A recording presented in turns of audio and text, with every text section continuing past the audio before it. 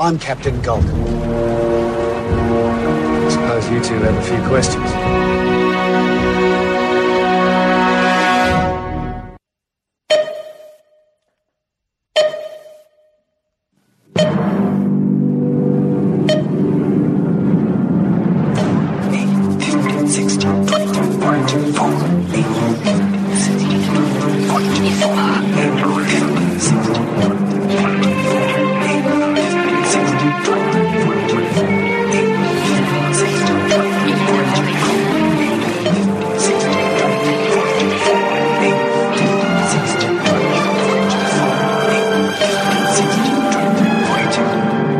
Lost is over. We have to go back down the hatch. It's the Lost Rewatch podcast here on Post Show Recaps talking about Season 4. It's the feedback show. Oh my goodness.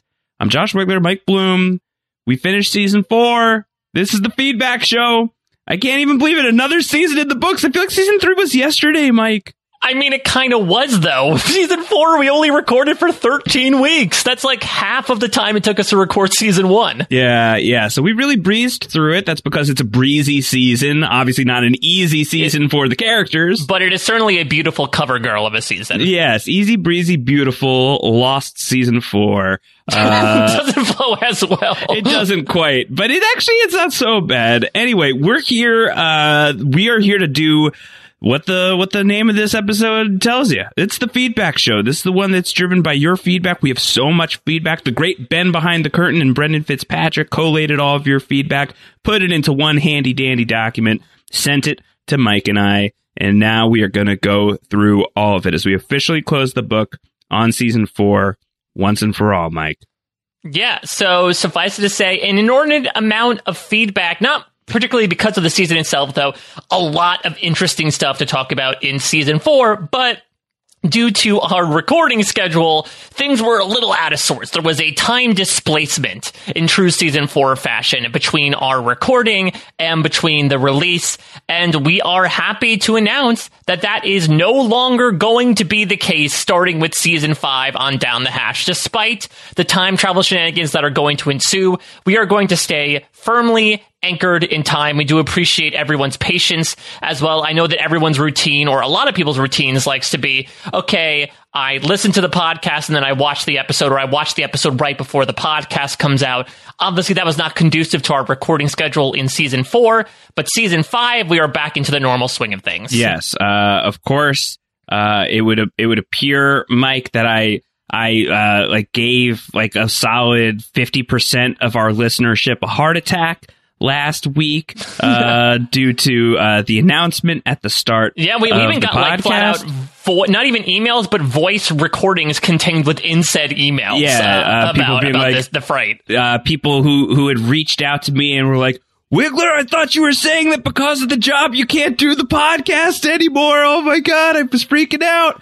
Not intended, certainly not. The very nervous recording that message, but no, the message is that I'm going full time on the podcast. So if anything, you're getting more of me. Yeah.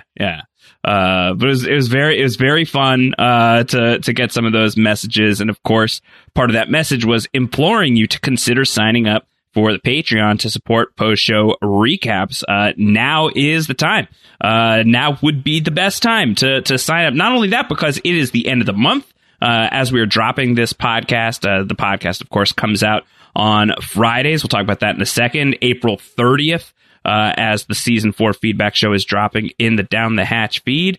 You go on May 1st, you go to patreon.com/post-show recaps. It's the start of the month. It's the perfect time to sign up. And last week we talked about, some of the reasons why it's a great idea. We've always talked about the fact that, of course, there's the Discord, there's all the bonus podcasts that you're getting, but you could also just do it because it's the noble thing to do. You want to support Mike. You want to support me. You want to support your favorite post-show recaps podcasters. Well, if that's not good enough, then you do need something that is a little bit more tangible. How about this? We are doing something that a lot of podcasts that are hooked up with Patreon do. I'm really excited about this move. We are, Mike, moving into the time travel season as we are going into Season 5. So How about some like light time travel? Certainly not as harsh as the time travel that occurred over the course of our season 4. Some mild time travel. We're not going too high on the Scoville scale here. No, far from it. We are going to be releasing episodes of Down the Hatch early for the patrons of post-show recap. So what that means is Mike Bloom and I are going to be recording the podcast on Tuesdays moving forward. We are going to release the episodes on Wednesdays for the patrons of post-show recaps in the patron feed, early access episode. And then on Friday, we are going to be publishing the podcasts in the Down the Hatch feed as per usual. So if you sign up for the Patreon, you get Down the Hatch 2 days early. You get to get that Wednesday hit, the early access on Down the Hatch. If that sounds fun to you, if that sounds interesting, enticing to you, we recommend you look into it. You're going to get that early drop beginning with this episode. This one came early into the patron podcast feed, slightly later than things are normally going to be dropping. But that is the plan moving forward. Early access for Down the Hatch for the patrons of post-show recaps to thank them for their incredible support of the podcast, Mike. Yeah, and listen, if you do not have the means to become a patron, that is absolutely fine. You are still going to get Down the Hatch no matter what in your feeds on Friday. But if you have the means to contribute and the idea of listening to Down the Hatch 2 days earlier incentivizes you, I know that New Girl Old Guy likes to call itself a Friday podcast rather than a Wednesday podcast when it drops. Maybe for patrons, Down the Hatch will become a Wednesday podcast rather than a Friday podcast. So we're continually trying stuff out. So, you know, if you'd like to become a patron, this might be another incentive to do so. Otherwise, we are staying on the complete same schedule as we are always going to be with podcasts coming out on Fridays no matter what. But Josh, we're going to wait just a little bit longer to get into season 5 proper. Yes. So we are going to do a bonus podcast. In fact, again, more time travel shenanigans. Mike Bloom and I have actually already recorded the bonus episode of Down the Hatch that's going to be coming out next week in that usual Friday spot. We're going to have a bonus episode between seasons 4 and 5. So this is the feedback show dropping April 30th. On May 7th, we've got a bonus episode of Down the Hatch. On May 14th, that's when we're going to do 501, the season 5 premiere. And let's just tell you what that bonus episode is. It's the return of The Lost RPG, a series of ridiculous podcasts we have done here on Down the Hatch, but have not done in a long time. It's been about a year, a little bit more than a year since the last episode of The Lost RPG, in which myself and Mike Bloom play characters from the background of the Oceanic 815 survivors named Billy Wallace and Rodney Sestow, just a couple of a-holes, as the Guardians of the Galaxy would call them.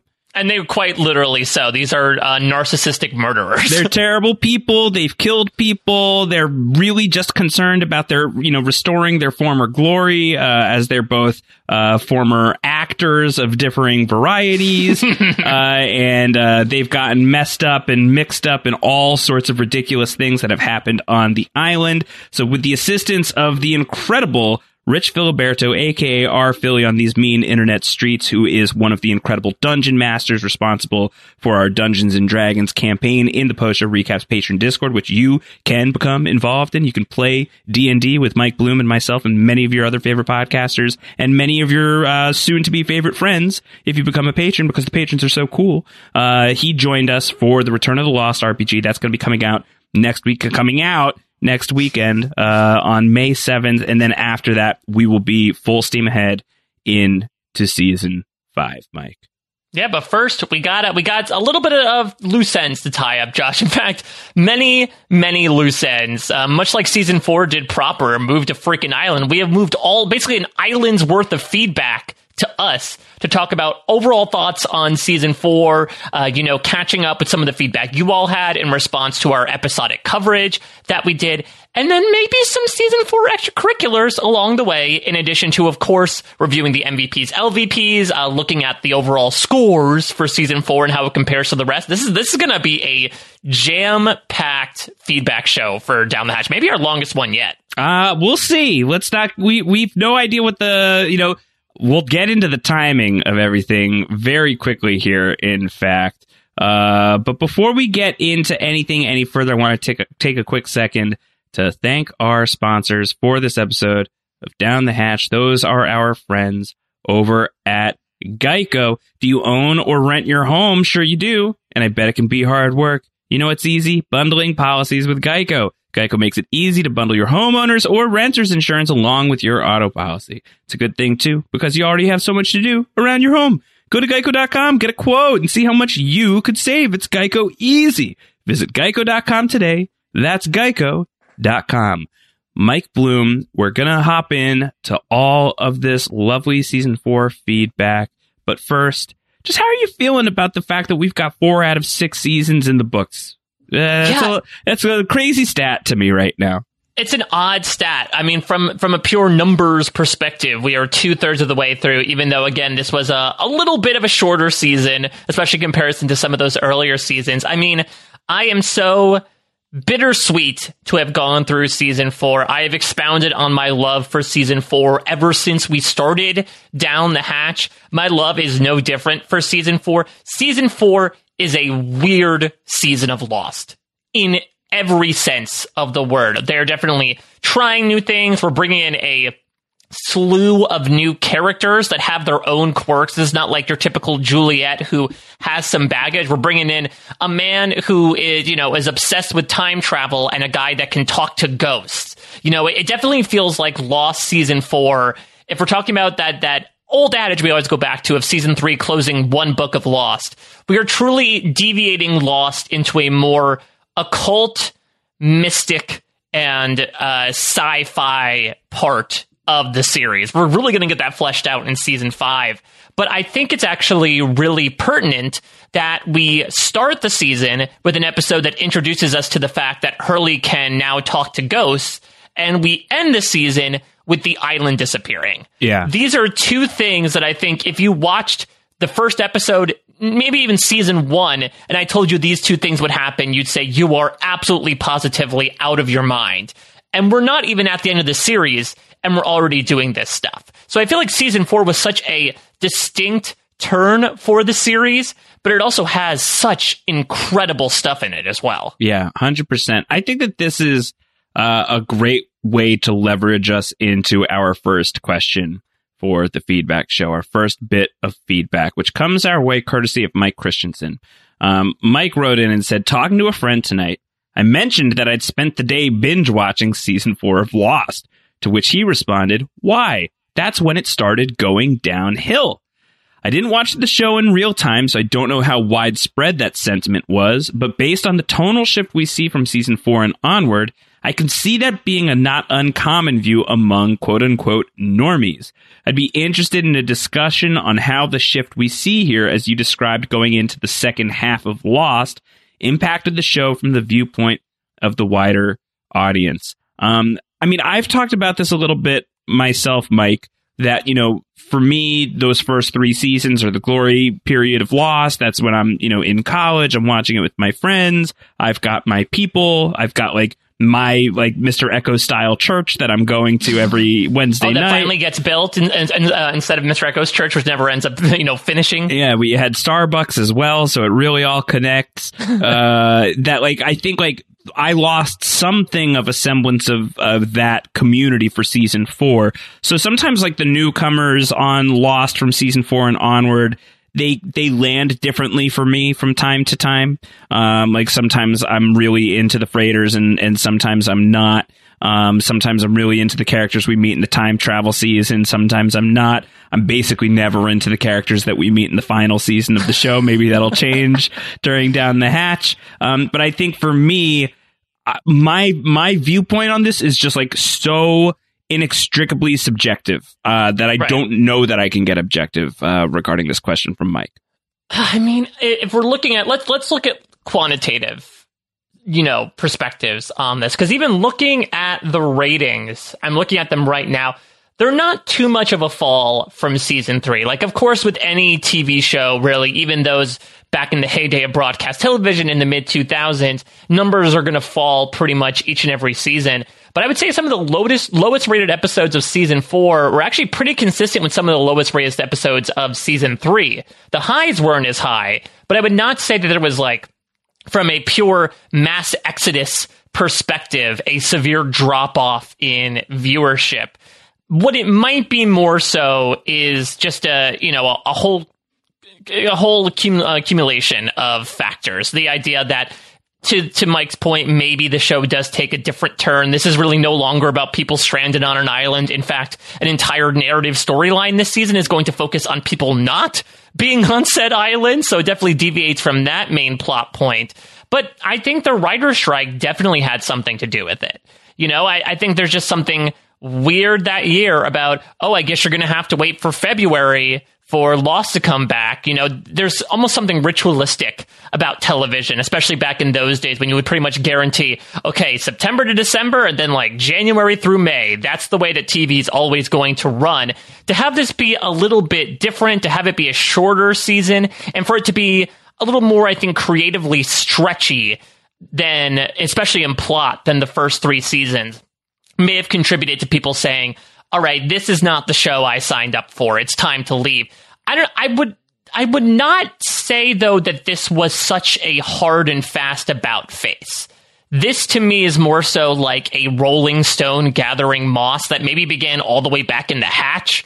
We talked about this in our Man of Science, Man of Faith podcast, just how redonkulous it is that, there's a guy living with all these modern luxuries, quote unquote modern luxuries, on this tropical island. Right. That sort of is like one step in the direction of how much the show grows from its initial idea. And maybe season 4, just looking at its skeleton and the things that happen, represents all those little steps in the seasons that came prior to it. Yeah, I think that that's probably right. I mean, once you go down the hatch, literally on the show, you're now in science fiction territory in a really firm way.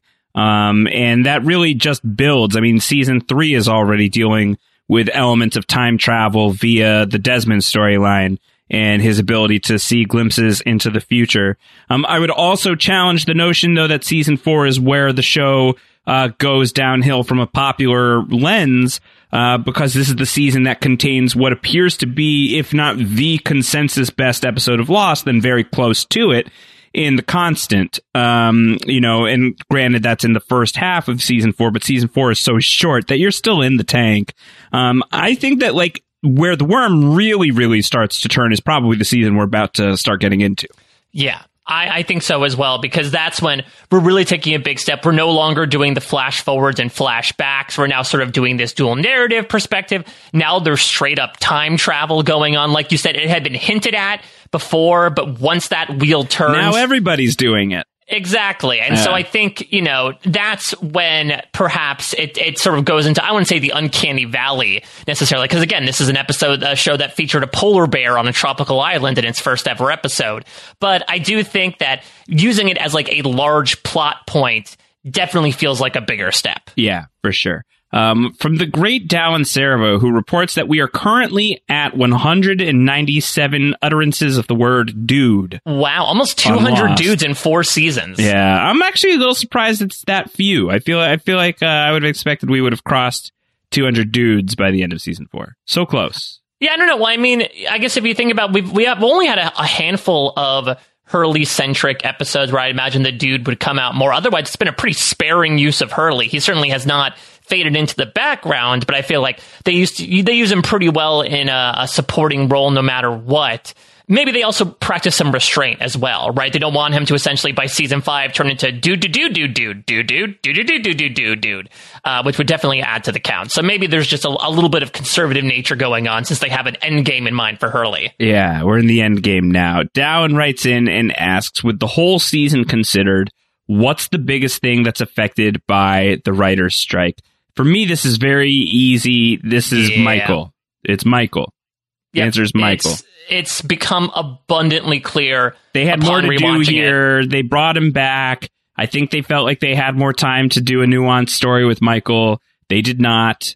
The writer's strike that goes down, I think, really very clearly, severely, badly impacts Michael as a character. I think worse than basically anybody. And I don't think it's particularly close. Yeah, because you have to remember that episodes 1 through 7, we get this almost excruciating tease. Who's Ben's guy on the boat? Who's this spy? And then we finally get the reveal that it's Michael. He gets his standalone episode, basically, where he gets caught and outed by Saeed, and then the writer's strike happens. And so, you know, you'd imagine that if there was a second half of this season, episodes 9 through 16, they would really build out, okay, what's happening to Michael? You know, how is he going to gain this, come into this role basically from prisoner to hero at the end of it? Instead, we kind of just have to squeeze it in where we have a couple scenes of him being chained up, Kimi beating him up, and then Frank going to free him, and then we have everything in the finale. So they really had so much Michael that they wanted to use, but just due to pure real estate of episodes that were left, they couldn't do anything with it. I completely agree. While there's an arc still there, it feels like an arc that had several parts of the middle cut out of it. Yeah, it's just missing stuff. Because obviously the biggest thing affected is that literal episodes are removed, right? Like there are that they're removed in terms of they wrote them and they shot them and then they didn't air them, but they had episodes that they were going to make. They had the ability to make a few more episodes that was taken away from them by the circumstances.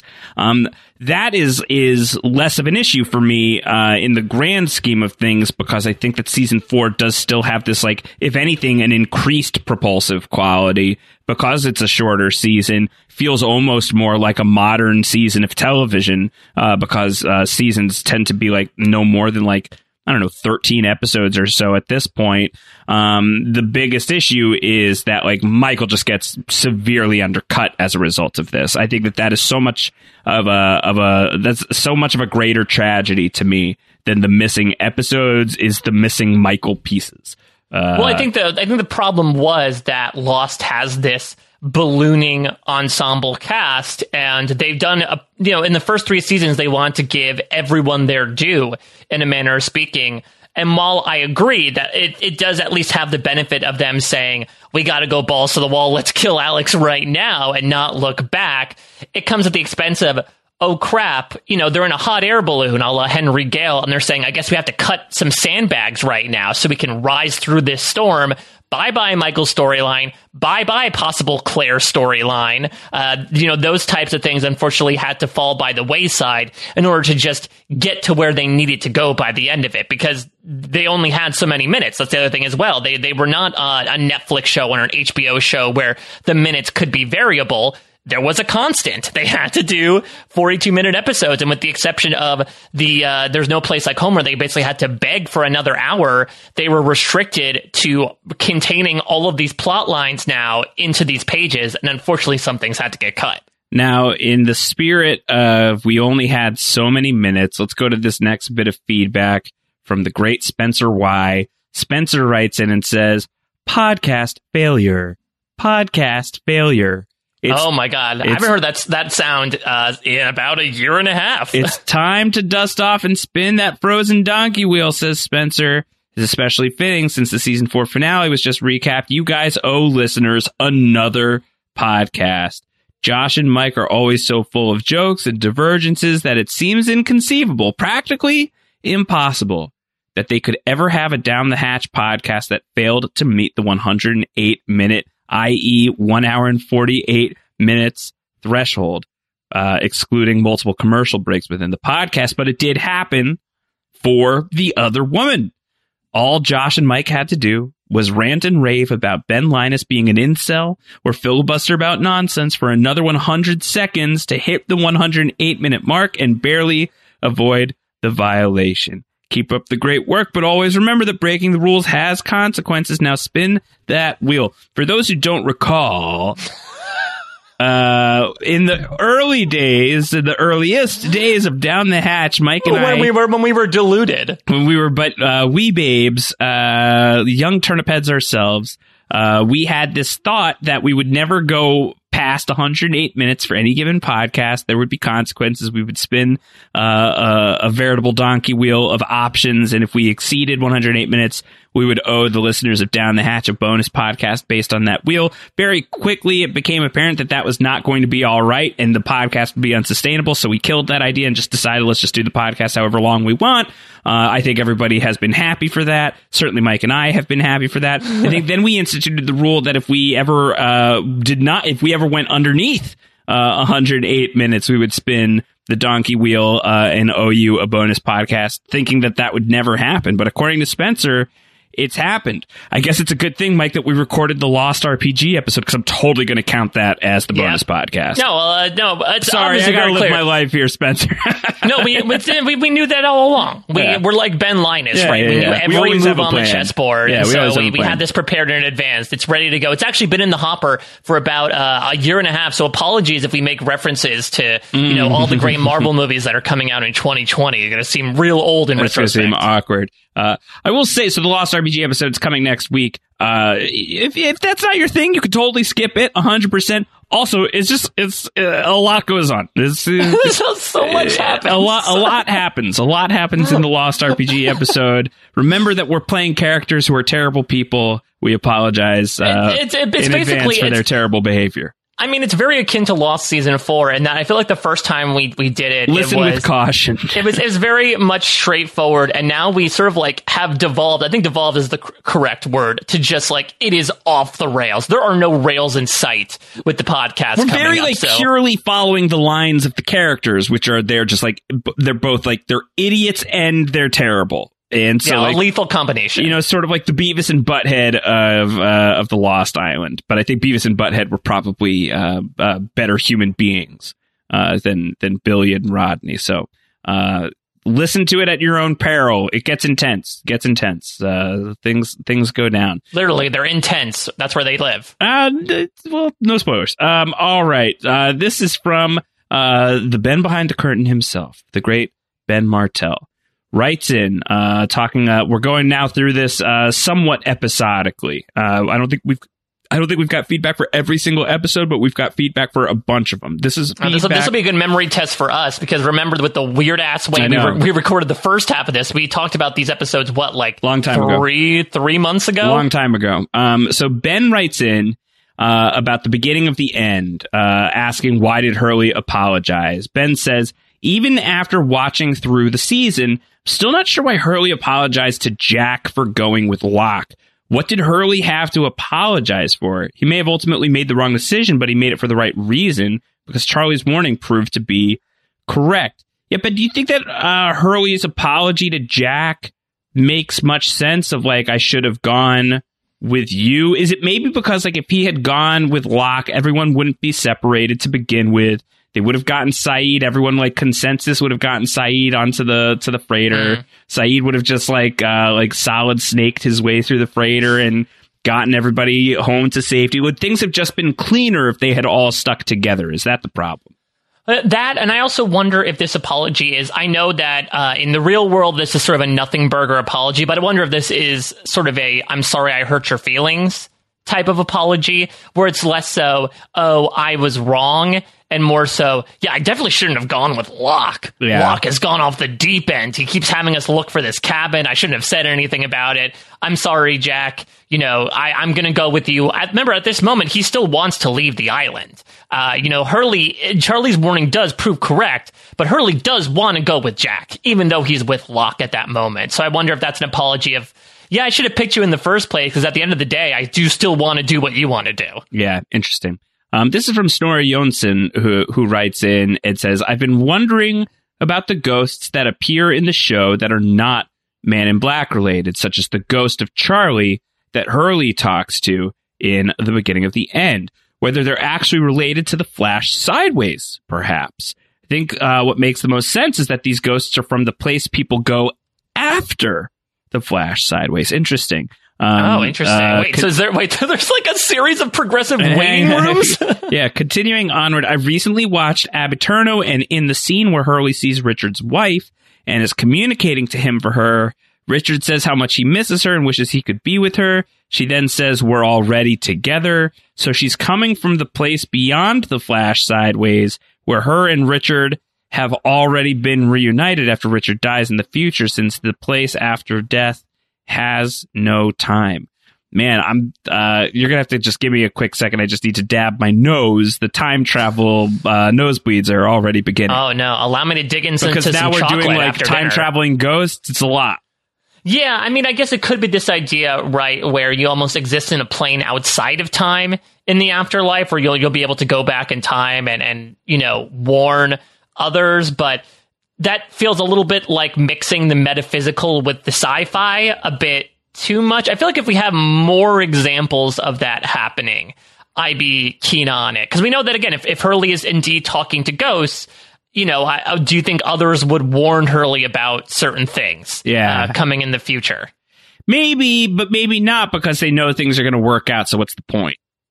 That's true as well. A little bit of fatalism from that perspective, right? Optimistic fatalism of, hey, it's going to happen anyway. If I try to screw something up, we might deviate from that path. Future ghosts. I like it. I want to chew on future ghosts a little bit more. Well, they're very tough to chew. They're invisible. They're hard to get a bite out of. From the great John Krause. John Krause, where are you? John Krause. I miss you, man. Are you in the Samba Trench? John, I miss you. John writes in, making Eggtown a little bit better. Let's see if we can do it. If anyone can do it, certainly John can. John writes in and says, I'm not going to defend the Eggtown episode title, but I always read the title as a reference to the fragility of the situation in New Otherton. Locke's trying to make a society, but he's bad at it, and it's falling apart. Kate and Sawyer kind of playing house, but her potential pregnancy is revealing the cracks in their relationship. I know this goes against what Damon and Carlton have said, but I actually like my interpretation better. As far as the title being Eggtown, do you like that interpretation, Mike, that it's about like the fragility, like the stability of everything that's going on in the barracks? I would like it if Eggtown meant something. Well, I think that's the question here is like, can we rehab it to mean something beyond just that, like, the eggs are bullshit, as we discussed? I would be fine if, like, the shape of things to come is a phrase that's used outside of Lost, right? This was not a phraseology created for the sake of Lost. Eggtown is completely native to Lost. I have never, in a situation, walked by someone on the street who's saying, like, oh, you got your reports in Friday? Otherwise, we're going to be in a real Eggtown. So I just feel like... I think we probably should start doing that, though, huh?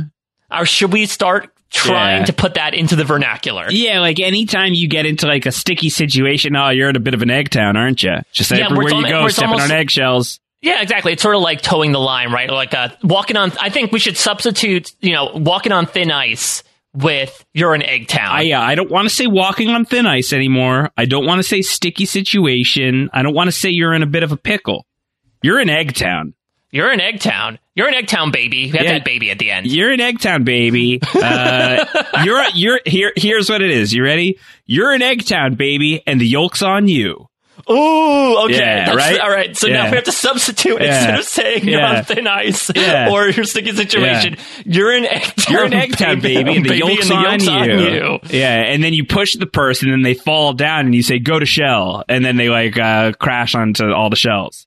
Yeah, all the shells that you lined up behind them over the course of the conversation. Yeah, I don't know if it's necessary to push a person. I think actually we shouldn't do that part. Yeah, let's not encourage physical violence. But I do let's see if the hatchlings, let's see if we can sort of like spread our seeds here, if you will, and see if we can go out into the real world. And please, you're an Eggtown baby. Yolk's on you.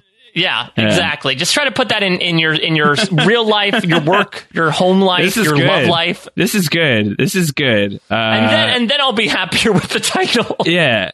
You're an Eggtown baby. The yolk's on you. I think is pretty good. Let's definitely carry forward with that. John Krause returns to talk about The Constant and the meta text of The Constant. This is from John. John says, I'm not sure that I can articulate this correctly, but one of the most incredible things about The Constant is how it takes the meta text of the show and makes it textual. In a show that's largely about sci-fi mysteries, but is actually about love, we get an episode where the solution to the sci-fi mystery is literally Desmond's love for Penny. In a show that uses flashbacks as a plot device, we get an episode where the flashbacks become text. Desmond gets lost in them. The Constant takes the Lego building blocks of an episode and hands them to the characters on the show. That's a really cool way of looking at The Constant. And then Sawyer steps on those Lego blocks because he's barefoot. I love this. And then I think at that point, Hurley laughs at him and goes, you're an Eggtown baby. And the yoke's on you, and then pushes him into those Legos. Yeah, so he says, go to Shell. Go to Shell. Yeah. But I think that it's a really, really great take, that it's taking these components that are quintessential Lost and breaking them down and then building them back up again in a completely new way. I think the Lego analogy is actually very pertinent as well. And I will also say on the realm of the Constant, I did receive word from a couple of people that said that they showed the Constant as a standalone episode in various media classes. And so I guess our question about, people who have never seen Lost before, can they watch the Constant and still get, their jollies off of it? That's a big thumbs up. Nice. Awesome. Well, kudos to your jollies. Let's talk about... Is that another phrase we should put out? Kudos to your jollies is a good one, too. What exactly does that mean? I think it has congratulations on your good time. Like, I'm happy for you. I think it has to be used sarcastically, though. Like, kudos to your jollies. Yeah, kudos to your jollies. Is what you say right before you push somebody into the eggshells and say, go to Shell. Yeah, like, kudos to your jollies, buddy, but I got news for you. You're an Eggtown baby, and the yoke's on you. Yeah. Oh, this is really starting to become something. We're getting into Webster's by the end of 2021. I'm calling it right now. All right, let's talk about Ji Yeon. We're just blitzing through season 4 at the same clip that season 4 goes through. And this is about Sun's birth scene, and this is written from the perspective of a nurse. So this is from Megan. There's a plot twist at the end of this that I'm really excited about. Hello, nurse. So Megan writes in and says, okay, so labor and delivery nurse here. I know that TV births are always unrealistic, but I have to comment on Sun's birth because it actually got me upset. What it depicts is the total opposite of what normal birth looks like, and it actually depicts Sun being assaulted by the doctor. First, the doctor gets the nurse to push pain meds without any patient consent. Then he tells Sun the baby is in distress without even listening to the baby's heartbeat or assessing in any way. And then the next scene, he's telling her she needs a C-section with, again, not assessing her. I totally understand TV births don't need to be 100% realistic, but the fact that they write this abusive scene and act like it's a normal birth makes me sick. It makes me sad that a woman could watch this and think that this is normal.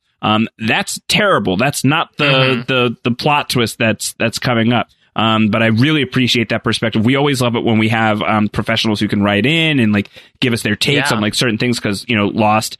I don't think that they have like actual doctors in the writer's room or nurses in the writer's room or psychologists. It's become abundantly clear that I think between, whether it's a national thing with Australia or an occupational thing with the medical profession, these are TV writers writing for TV, and they're not necessarily well equipped to talk about certain things, including the dramatized version of a birth, which I think Megan put, unfortunately, but extremely well. Yeah. So this is from Megan. This is the twist. Megan says, on a lighter note, I know Jin wasn't going to the birth of his own baby, but I couldn't help but laugh thinking about how pissed off I would have been if I was in labor and my husband showed up late holding a giant stuffed panda. And then it's signed off as Megan, wife of Eric Divestein. Eric Divestein missed another birthday. No, Eric, you missed it.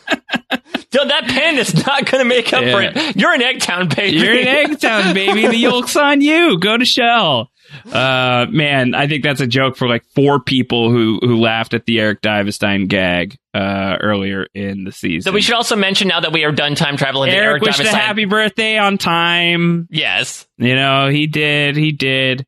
But in this alternate universe, he's just showing up with the panda a little too late. It's not going to cut it. Oh, yeah. And I completely agree with Megan. Had I shown up late for my son's birth... you'd be in so much trouble. Oh, I would. I don't think I'd have to like change states. I'd have to go into like witness protection and become a new person. Whitpro Bloom. Well, speaking of that, let's talk about Meet Kevin Johnson. Yes. Okay. So talking about Meet Kevin Johnson as we continue through all the episodes and all the feedback. This is from Garrett.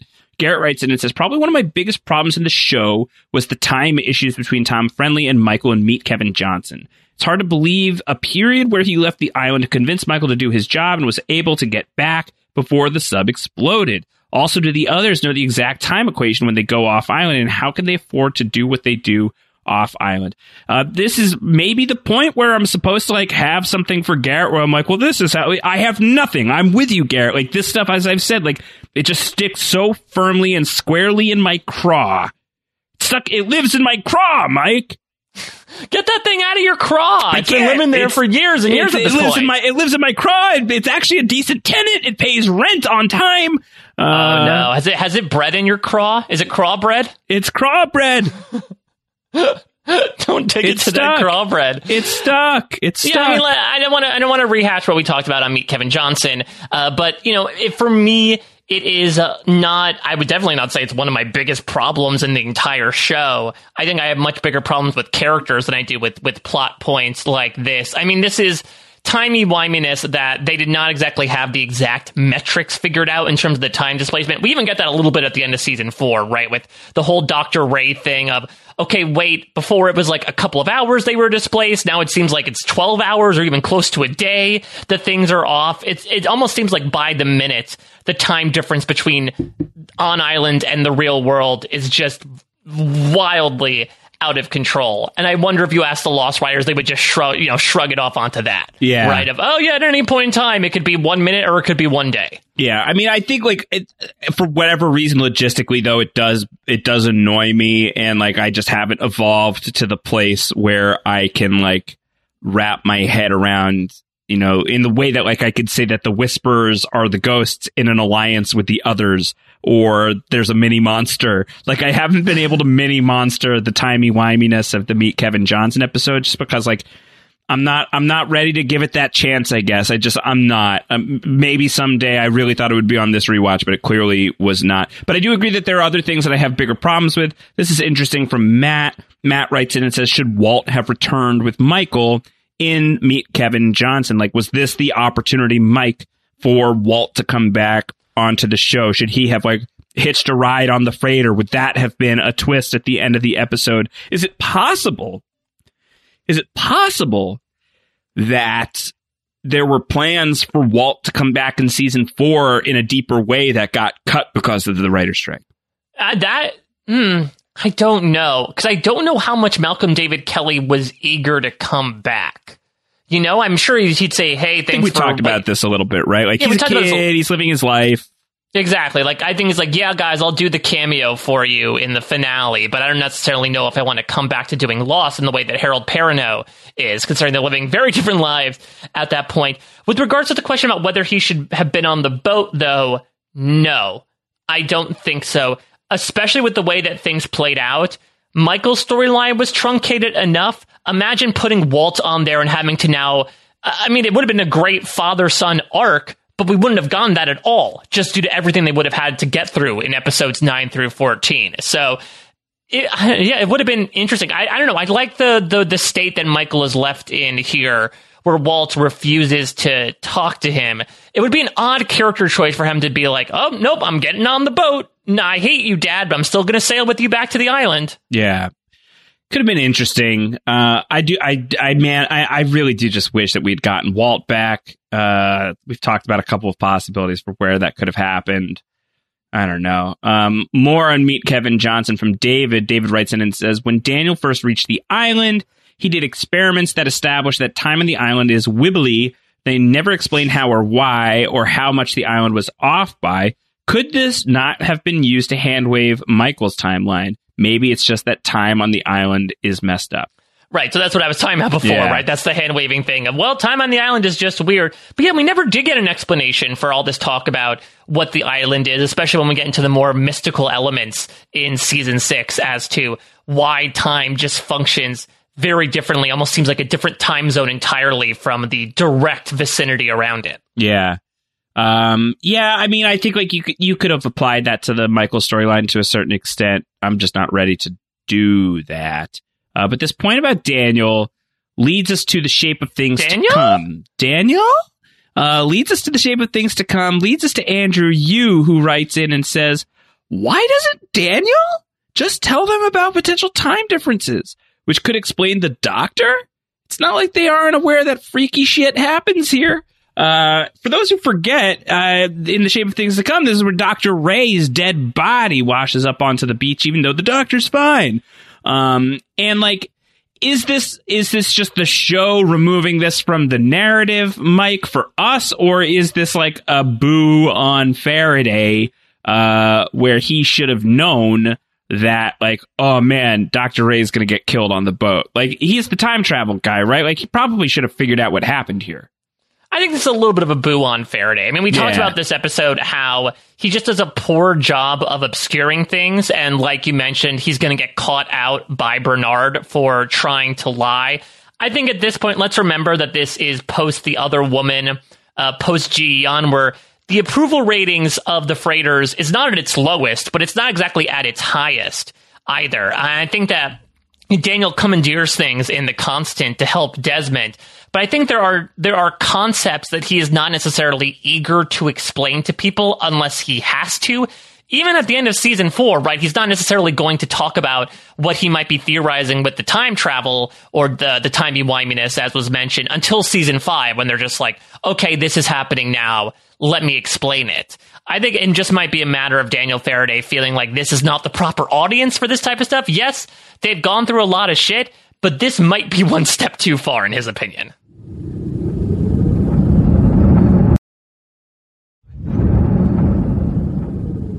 Speaking of Daniel, let's take this from a different Daniel. This is from Daniel Brennan, who writes in and says, I still want to better understand the war between Charles Widmore and Ben Linus. Did Widmore's people really kill Nadia? Why? Did Ben have Nadia killed so he could manipulate Sayid into working for him? How does killing Widmore's associates actually protect Sayid's friends? Just a lot of questions surrounding the war between Widmore and Ben. And I would use that to like sort of leapfrog us into this from Noah, who had written in and said that I love season 4 because of its place in the big picture of Lost. To me, the show is like that picture book zoom that zooms out a little more in each page to reveal that you're actually looking at something else that you needed to see a little more to understand.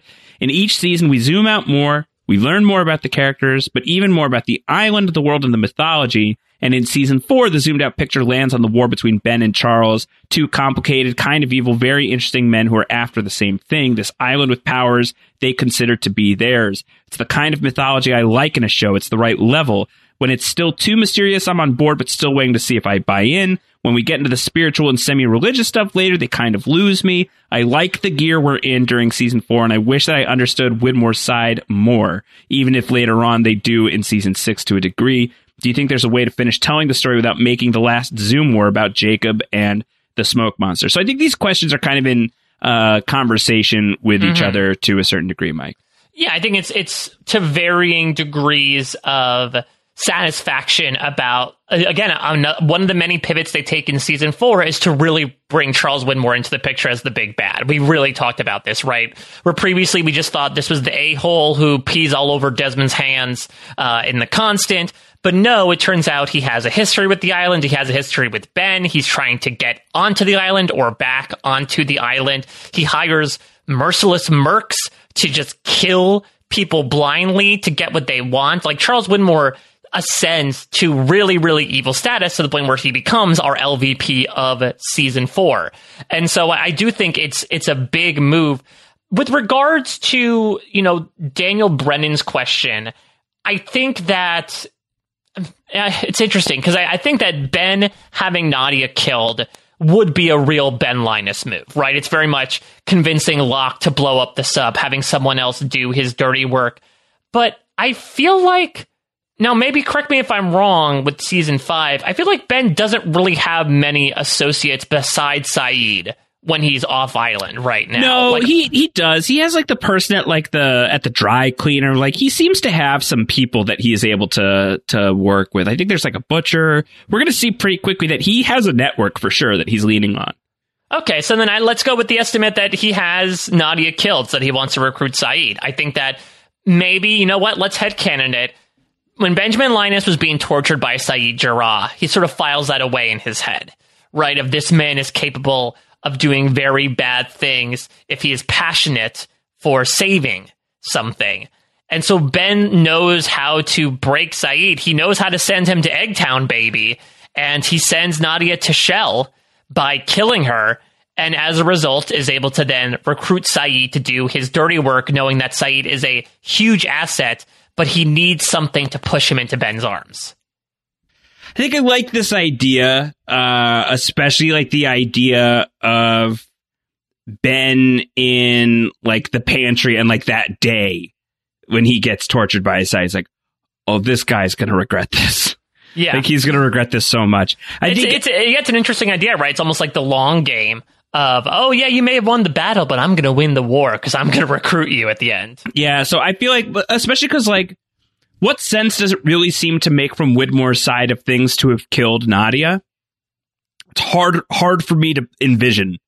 Yeah, unless he's in the supervillain school, right, of don't directly kill the character, but kill someone who's close to the character to break them. But that feels a little too tropey for me. And season 6 doesn't really give us a lot that indicates that that's something that Widmore would necessarily be after with the No, if anything, candidates. That's something that Benjamin Linus would do. This is the guy who tells Widmore, I'm not going to kill you, but I'm going to kill your daughter. Yeah, we could, open this up to theories from people, but certainly, like, going into season 5, in terms of, like, things to watch, is there anything that, like, sort of, like, further proves one way or the other? Could be that there's, like, actual, canon proof one way or the other that I'm missing.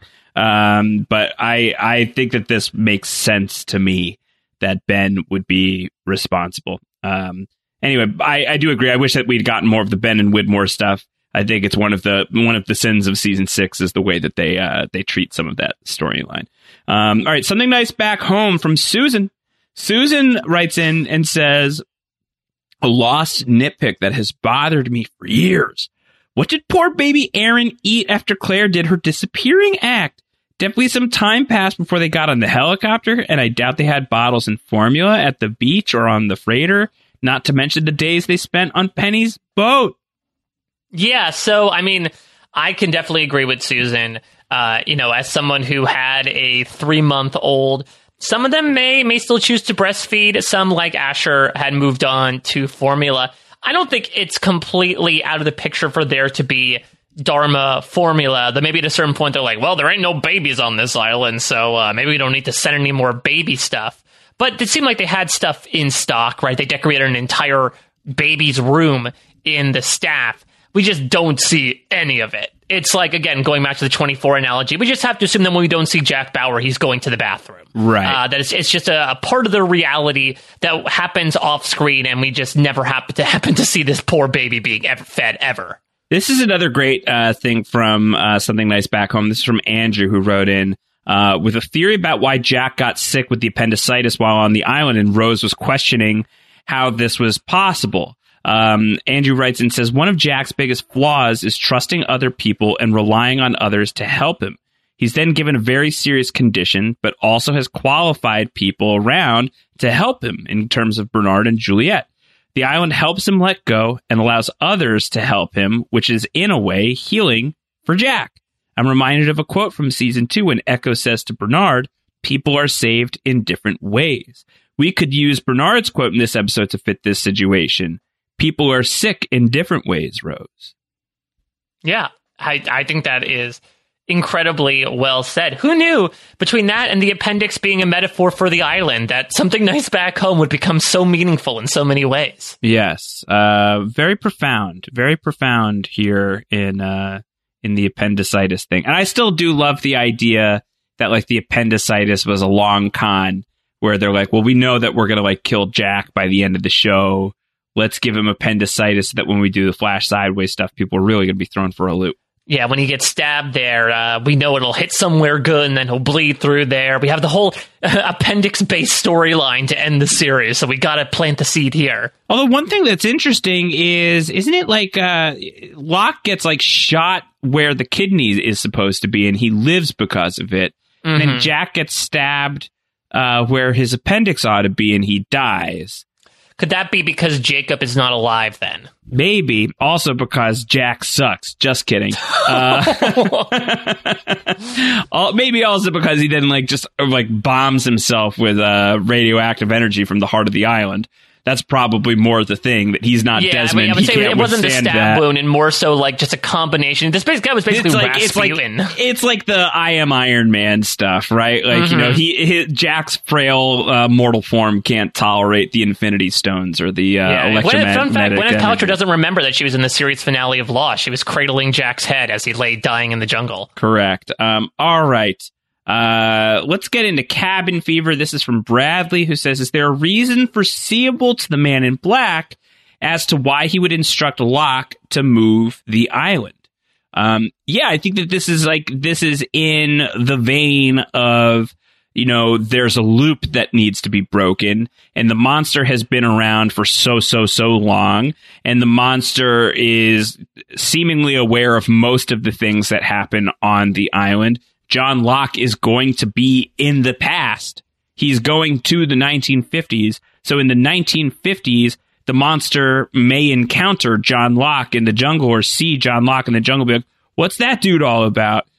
Find out a little bit more, and then be like, oh, so that guy's going to travel through time. Why? Oh, because I'm going to make him travel through time so that I'm going to, do blah, blah, blah, blah, do like the whole manipulative cycle. So, is there a reason as to why he would instruct Locke to move the island? I think probably to begin this record skipping process that's going to lead to him being able to shapeshift into John Locke later on. Yeah, because I think otherwise, if John Locke dies, where does that send the paths? And it's possible that if more mercs come to the island, then John Locke dies, and then the whole thing just goes kablooey. This is a way for him to say, okay, whatever happened. Let me make sure that record stays on here, even though it's going to skip around a bunch. Yeah. From David again, David says that the 6 items Richard shows to Locke are all very much emblematic of John Locke's life story. David says the compass represents Locke being a leader. He doesn't pick this. He ultimately fails as a leader. Baseball represents paternal relationships seen through Jack and Dogen.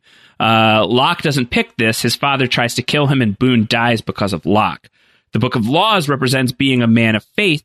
Mr. Echo tells Locke a story about a Book of Laws. The Book of Laws represents being a man of faith. He doesn't pick this. He stops pushing the button, nearly ending the world.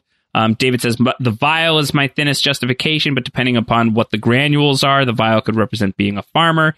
Ben Martell notes at this point that the granules look like sand, and in this analogy, it might represent being a beach person / member of Oceanic 815, which Locke also rejects.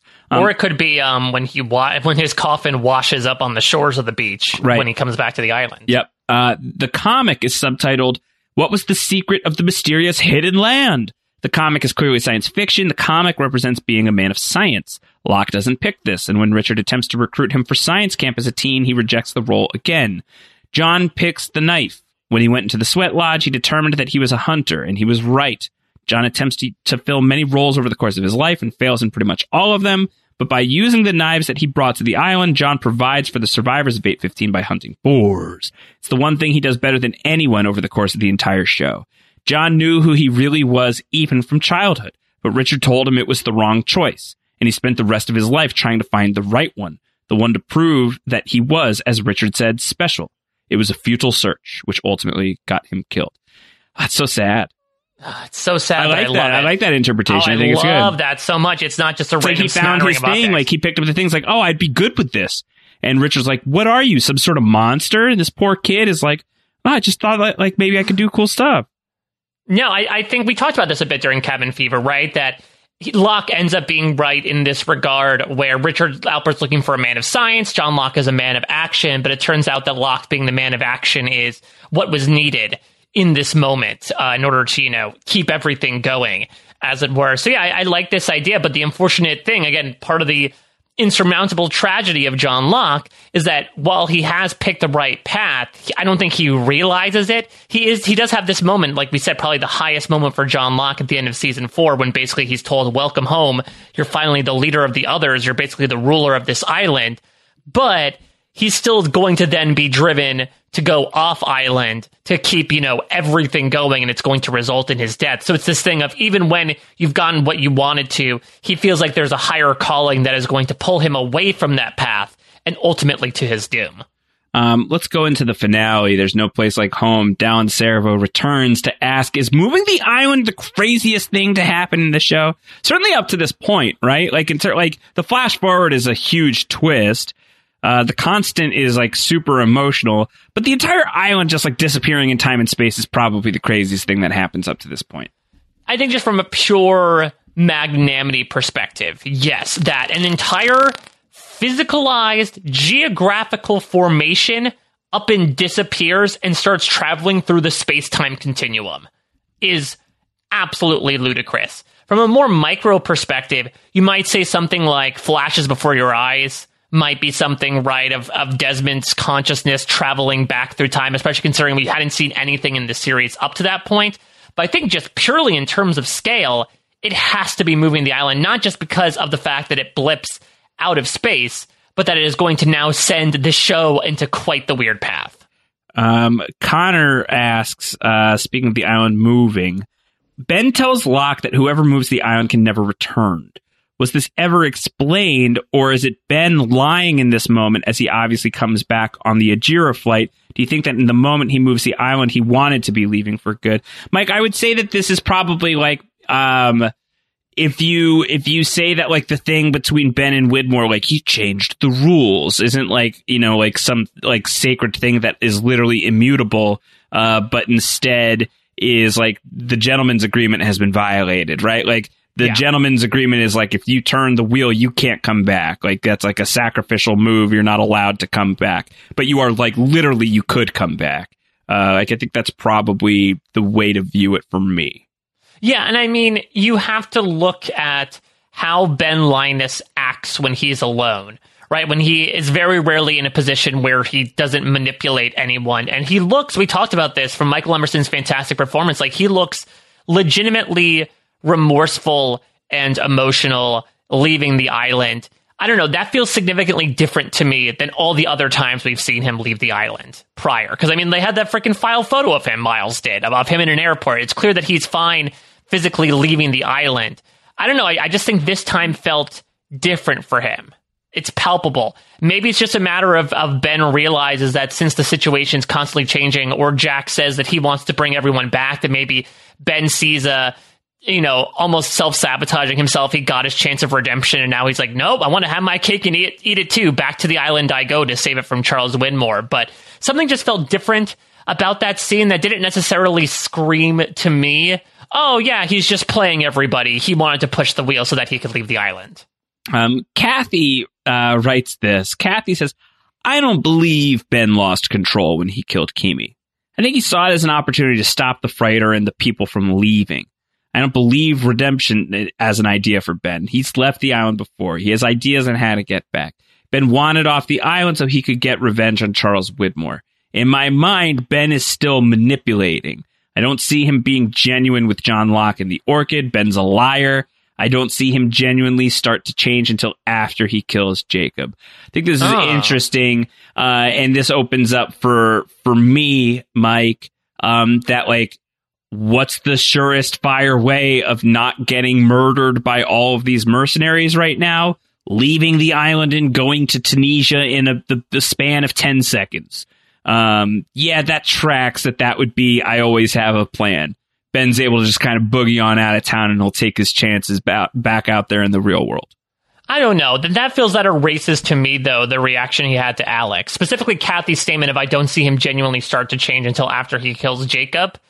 I don't know. I don't like that because I feel like then it mitigates the turn that he takes after the Shape of Things to come. Mm-hmm. If we're still waiting on a season for Ben Linus to truly turn. But I think it could be back of the mind stuff, right? If he always has a plan.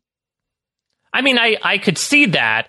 But again, I'll go back to my previous answer that I also feel like that diminishes the final scene of I hope you're happy now, Jacob. Like, why would he say that if he's going to leave if he's purposely skipping out of town?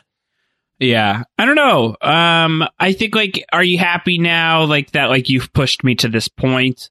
Like, are you happy now that like I'm not going to be in charge? Like, even if he's got designs on how to get back, like he's still going to be gone for a while. You know, it's a desperate move. He's, you know, he's opening up the emergency exit. You don't do that unless it's an emergency. I mean, the tough thing as well is that I'm assuming that does Ben know that when he pushes the wheel that the island's now going to start skipping through time? No, I don't think so. I don't think that he knows that it's going to like, he's going to do like a crappy job. I don't think that that's really on his mind. That John Locke has to go down and fix it. Because if that's the thing, too, then that really is also a permanence thing of, yeah, I mean, maybe I'll have a plan to go back, but, like, I don't know when we'll come back. I don't know what the state of this is going to be. And hell, I might be on a plane that cracks in half, and half winds up in the 1970s, and half winds up in 2007. Right.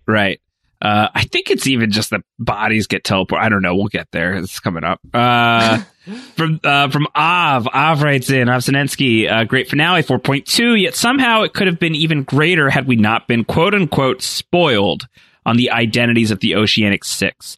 I wonder how season 4 plays out differently if they had decided not to do the flash forwards this season. I know. So Av continues and says, season 4 and 5 feel very rushed. One of my main takeaways is what is historically always described as the showrunner's blessing, i.e. securing an end date, ends up actually being partially a curse.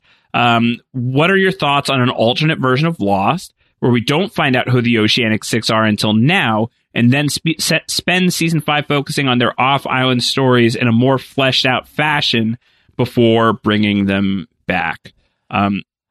Respectfully, I think I prefer it the way that it is. Yeah, I love you. I hate this idea. Okay, wow. Harsh. Well, there's so much good stuff that comes from these flash forwards. I think the media res technique, I know that Rick and Morty, really dresses it down, but I think it works really well here, not only to compare and contrast off-island with on-island in a very reverse way that we usually do with the flashbacks of how the hell did Jack Shephard get to bearded, depressed state from where he was before?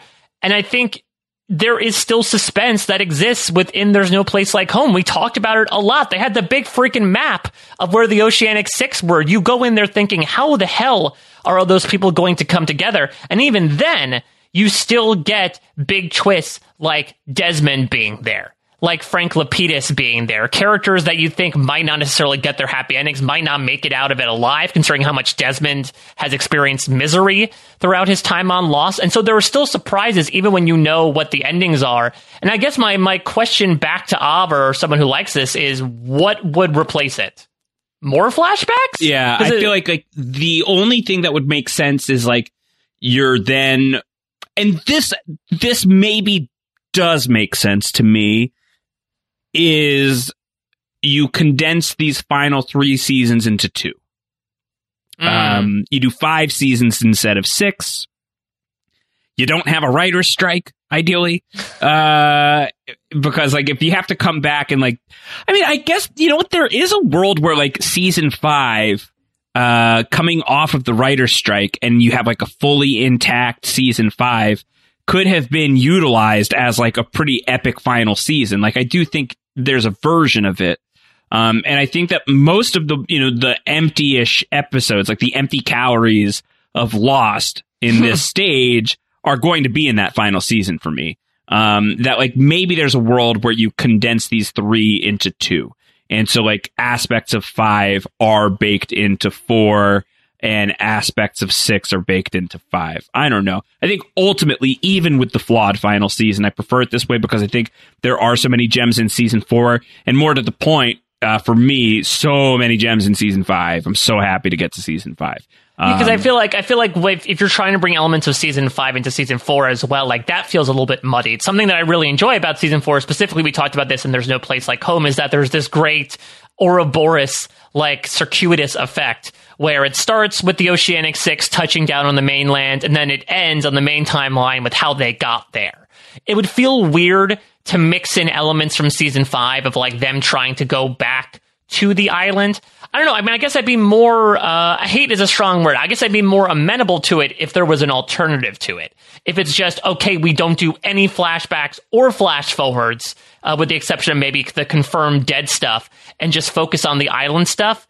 I don't know. That feels like a missed opportunity for me, narratively speaking. I think we're losing stuff. Yeah, I agree. From Bradley, why did they lie? What would have changed about the series if the Oceanic Six hadn't lied? Did the lie really protect those people they left behind? I guess I would love to know, Mike. Let's like game this out a little bit. The Oceanic Six return. They decide to just be cards up about absolutely everything.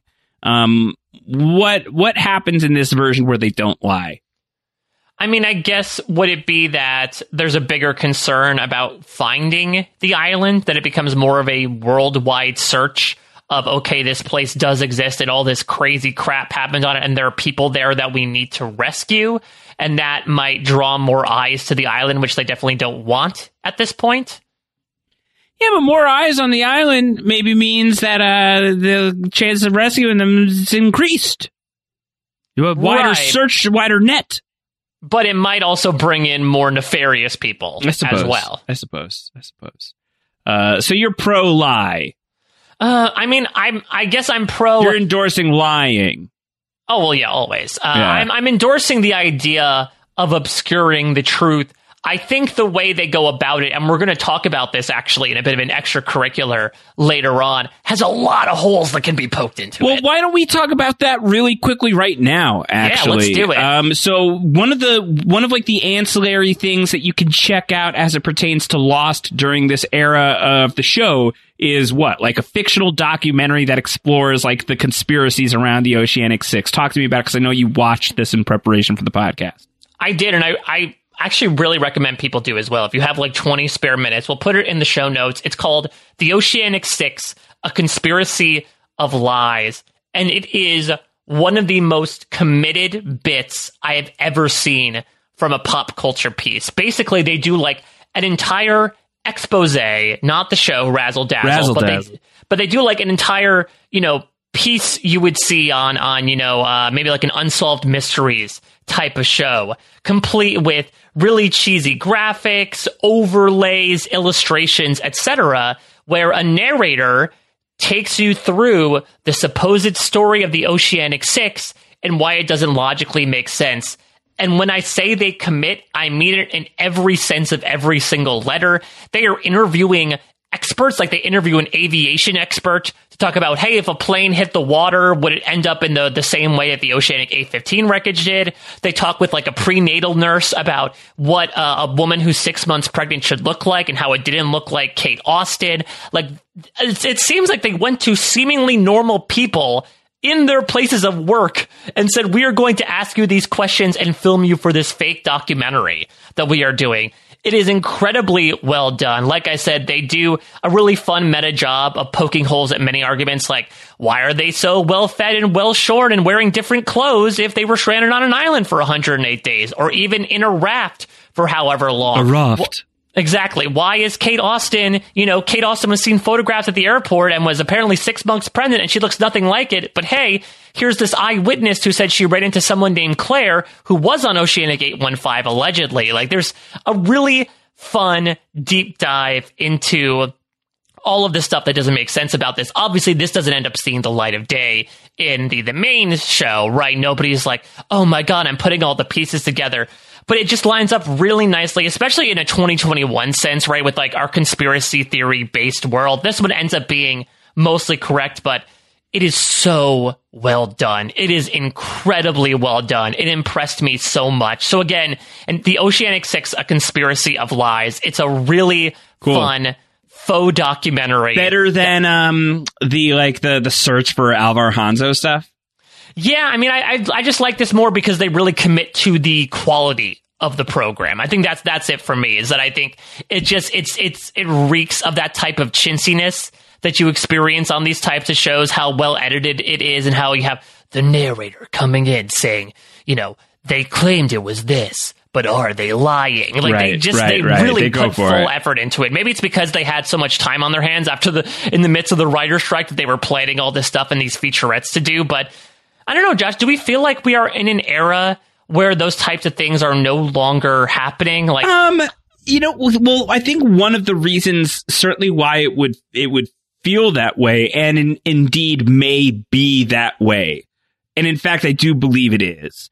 There's so much more content now, and there's so many different ways to get that content, and stuff is just like coming out nonstop, like every week. Falcon and the Winter Soldier ended, and that same day Netflix dropped the entirety of Shadow and Bone, and like 2 weeks after that Netflix is going to drop their brand new superhero show, and the day that this is out, Invincible is ending. Like, Amazon will move on to the next thing. Like, there's just something is always on. So I think that there just like isn't like the we're moving away from the water cooler. You know, the water cooler is the valve is being shut. We're Tobias Funke walking around holding the water cooler the entire time. Our water's being sloshed on our feet. I think certainly there's like a very practical reason why post-show recaps specifically I can speak to turned towards older material over the past year to year and a half at this point, certainly pandemic related, right? Like new stuff isn't coming out that much anymore. But I think that one of the things that we have like seized upon as a community, not just as podcasters, but also as like listeners and participants in talking this stuff through in like this like, you know, campfire circle that we find ourselves in, is that like we're talking about like sort of like the water cooler stuff. And so there's like there's some semblance of like nostalgia for the shows that had that event level status. Whether it's a drama, like a prestige drama or a network drama like this, or like a network sitcom like Community, that I think that or a cinematic universe like Marvel, those are events. And I think that like even like the Disney Plus shows are like the closest thing to events right now. They're just fewer and further between. And because like during this time on Lost, they were at the rate that they were. You had like Lost right now. I know the Office did like a lot of behind the scenes stuff. Like they did all these webisodes and other things that were happening that were posted just web only content. Yeah, we're just like at a very different time in television right now. Both like where we're talking right now, but what we're talking about is also that's a very different time that we're talking about, and you can get away more with like the viral marketing stuff, like the Why So Serious Dark Knight Joker campaigns and stuff like that. That just doesn't really happen successfully anymore. And there are ways in which, like, I think that's probably good. That money is probably much better spent elsewhere. But also, I think it's like kind of like a funky relic of these times. And I appreciate the existence of those relics. And if things like that can come back in some way that sort of like, feats the events, because I think that they are worth feating. I'm here for it, but it should be done wisely. It should be done intelligently. It shouldn't just be done just to be done. Yeah, I mean, I think we get it a little bit, right? We had the Mr. Robot ARG. We had the Delos website with Westworld. So I think especially these types of mystery box shows in the vein of Lost have maybe tried to do it to build out their mythology. It was just, it's like you said, it's a relic, for better or for worse. And so it's really fun to explore that type of stuff that, oh yeah, Lost made an entire, fake featurette in the style of a made-up show doing an expose on the Oceanic Six. It is a remarkable commitment. Yes. All right, let's keep going further. This is from Snorri Jonsson again. How stupid is Keamy's plan to connect the bomb on the freighter to his own heartbeat? He then tells this to Ben to make sure that Ben doesn't kill him. He should know that Ben would actually want everyone on the freighter dead. Yeah, I'm a little confused about this as well. Did he assume that the Oceanic Six would go back to the freighter? And so then, like, oh, these are hostages that I'm holding. You would imagine that he has to assume that Ben's a little unhinged after killing his daughter, no? Yeah, probably. So, I don't know. Miscalculations abound. The great Brendan Fitzpatrick agrees. Speaking of miscalculations, Fitzy says that there was, we talk about the timey-wiminess. Oddly instantaneous when the red light triggers, right? And all of a sudden, as soon as Keamy dies, oh, here comes the switch that flips all of a sudden. So I guess in that moment, there is no time difference between the boat and the island, unless for some reason that particular one radio signal differentiates itself from literally everything else. Yeah. From Dallin Servo, I never noticed this until this rewatch. Earlier in the episode, Jack tells John there's no such thing as miracles. After the helicopter crash and they're all on the boat, Kate says about Aaron, it's a miracle he wasn't hurt. And Jack has this look. Just that little tidbit stood out to me this time. Really good call, Dallin. I don't know if that was purposely done or not, but that's a really great connection that we talk about Jack's slow segue into becoming a bit of a man of faith at the end of the episode with him saying we have to lie. And again, your mileage may vary as to whether they had to lie. But this might have been, again, a little nudge of him realizing, oh yeah, I might be wrong about some of these claims I made to John Locke earlier. And if I'm wrong about that, what else am I wrong about? Yeah. Potentially wrong about a lot. Could be wrong about quite a bit. All right. Speaking of being wrong from Abraham thinks Mike thinks you're wrong. Thinks you're wrong. Thinks John Locke is wrong. This is from Abraham. After you played the sound of Locke and Jack's last on-island conversation, Mike said that John would ultimately be proven right, and I don't agree that Locke is right in any meaningful way.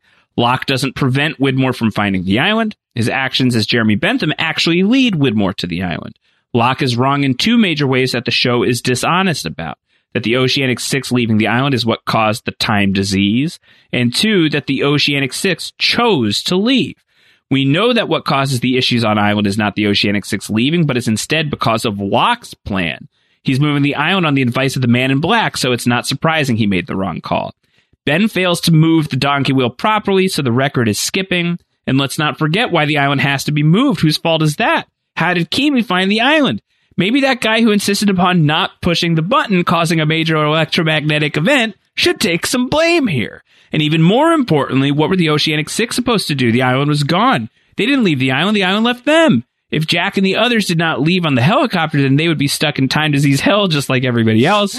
How would that have helped anybody?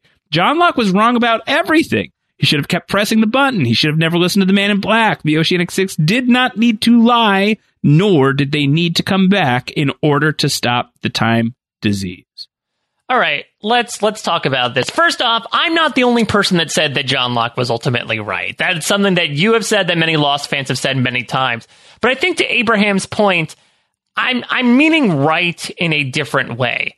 I'm meaning right specifically from the perspective of Jack, who in this conversation is saying, this place is not where miracles happen. This is just a stupid island. I'm going to leave this stupid island behind. It's not important to me. It's not important to you. It's not important to any of us. Yeah, it's not in Portland, even though apparently it might just be a little town, and the yolk's on you. And then he pushes him down a well. Go to well. Go to well. I think that while I agree that Locke's actions are not necessarily, he's not necessarily right about, these people, we have to stay behind because these people are not going to come to rescue us, because that ends up not really coming to pass. They end up incidentally being rescued because of these people. Locke is ultimately right because he explains to Jack why the island is important. That's why he's right. And that becomes abundantly clear in the stakes of season 6 that, yes, are brought on a bit by John Locke, who ends up, leaving the island, getting killed, and then having his body inhabited by the Man in Black, who's going to cause this big endgame level event. But I think specifically the way Jack's character arc ends, he specifically believes that Locke is right. That's what I mean. That's not necessarily that Locke was right about each and everything that he's saying, but Jack is going to believe Locke is right by the end of this, to the point where that's like the final thing he's going to say to the facsimile of John Locke in his life on the rocks. But in this moment, he believes he's completely wrong. Yeah.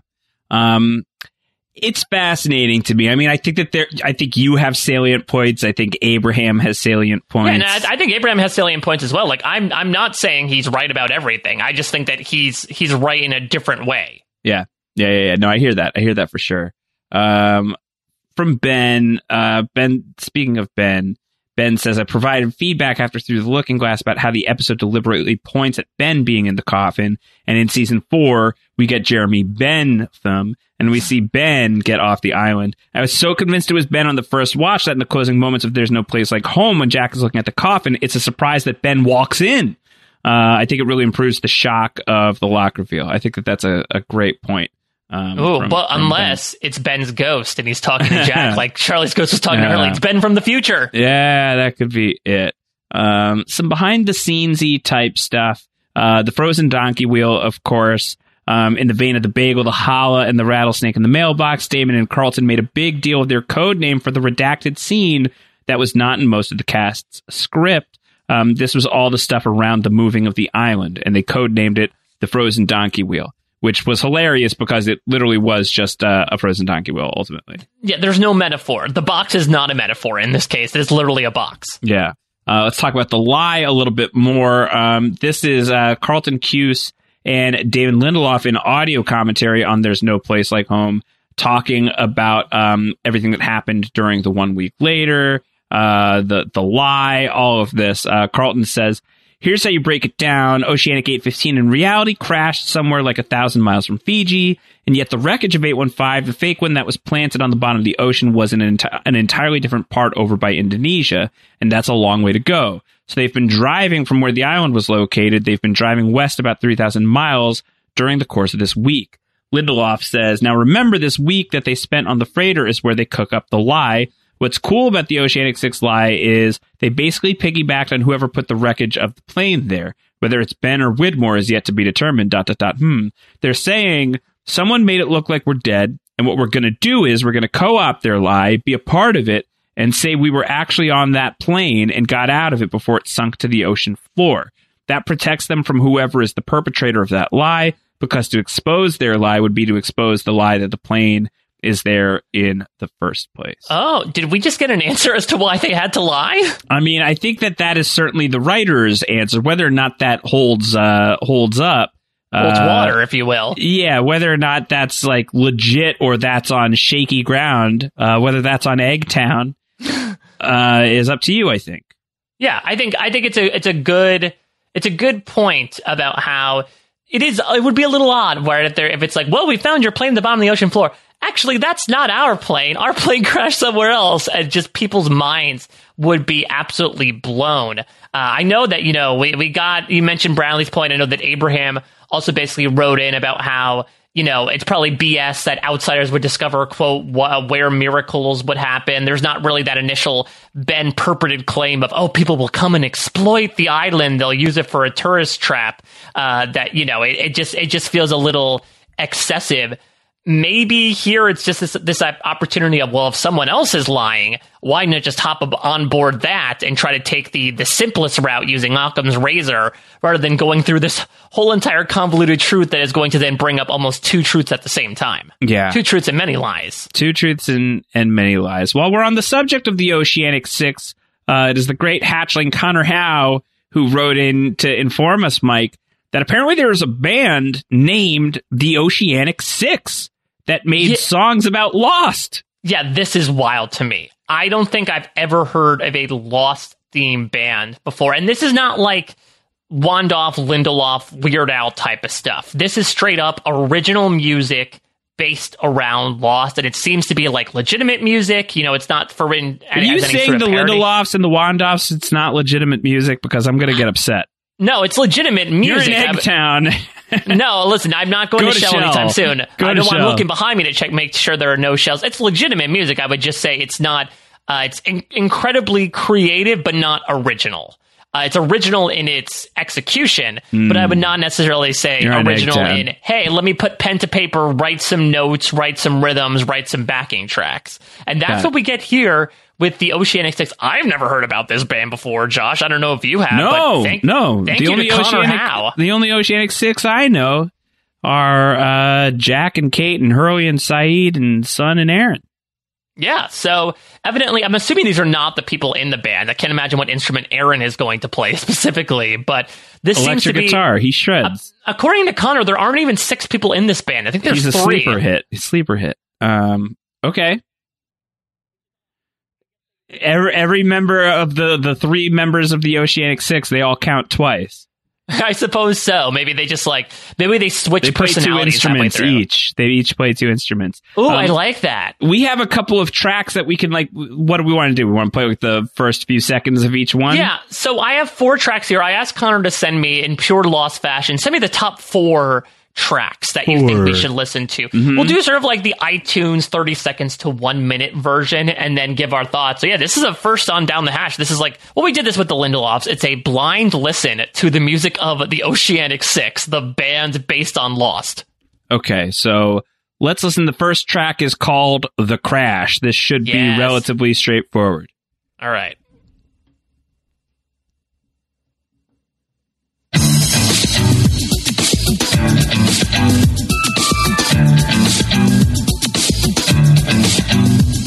Arrive at the airport in Sydney to LAX. No way of knowing this trip would be so complex. Fasten your seatbelts. What's gonna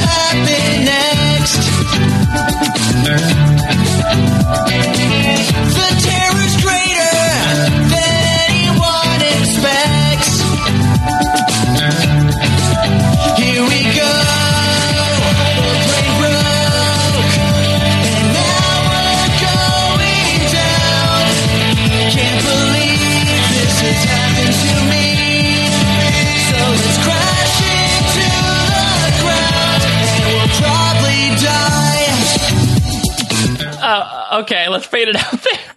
That's very cheery. That's a very cheery version of Oceanic 815's Crash. I don't know what I expected, but it wasn't anywhere close to that. Yeah, it was like a super happy, like sort of like 90s beach vibe. It sounds like the music that plays when you cut to the B-roll of a high school in one of those essential 90s films, like Can't Hardly Wait. Yeah. But it's about a plane crash. Yeah, it was a little dark. It was like a bubbly dark. You know? It's a little dark and bubbly.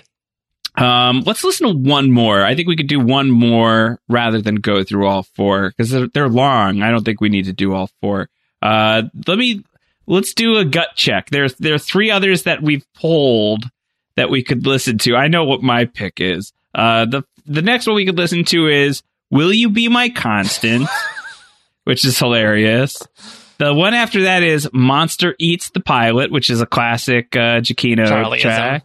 I think the one that I want to hear is in honor of the character who just got bungled so hard here in season 4 of Lost.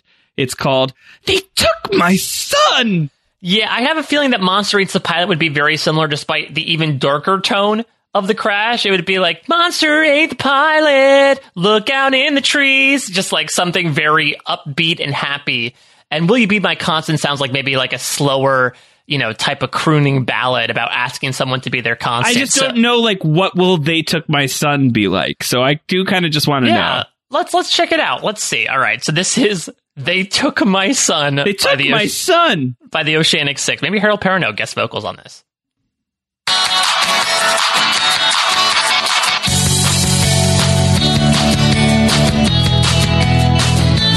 This is never what I pictured when I pictured fatherhood.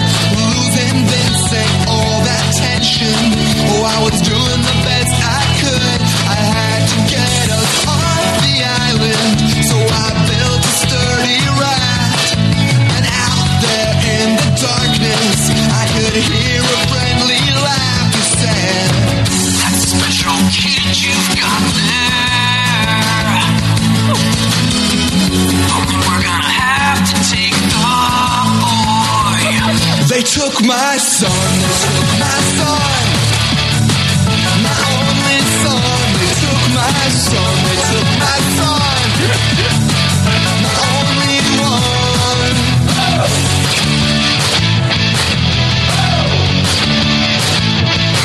it is. Oh my God. It's so great. They took my son. I think my favorite, though, has to be the muted Tom Friendly voice.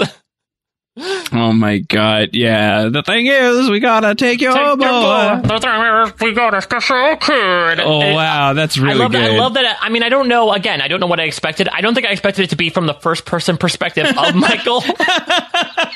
Yeah. Michael sounds...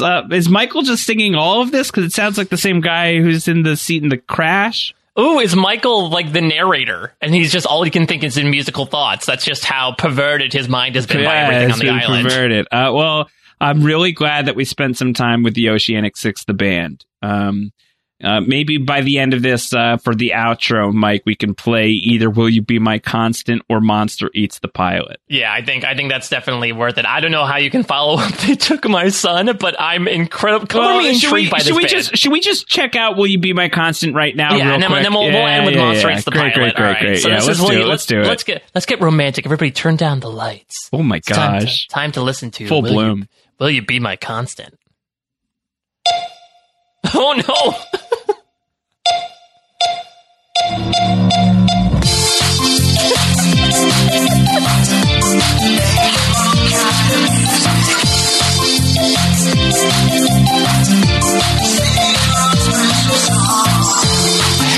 Race around the world, show you just how much I care. Why would you ever leave my side?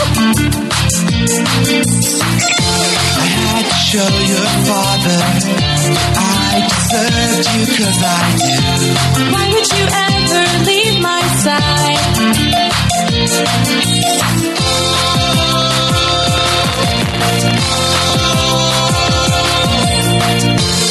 I was trapped in quarantine in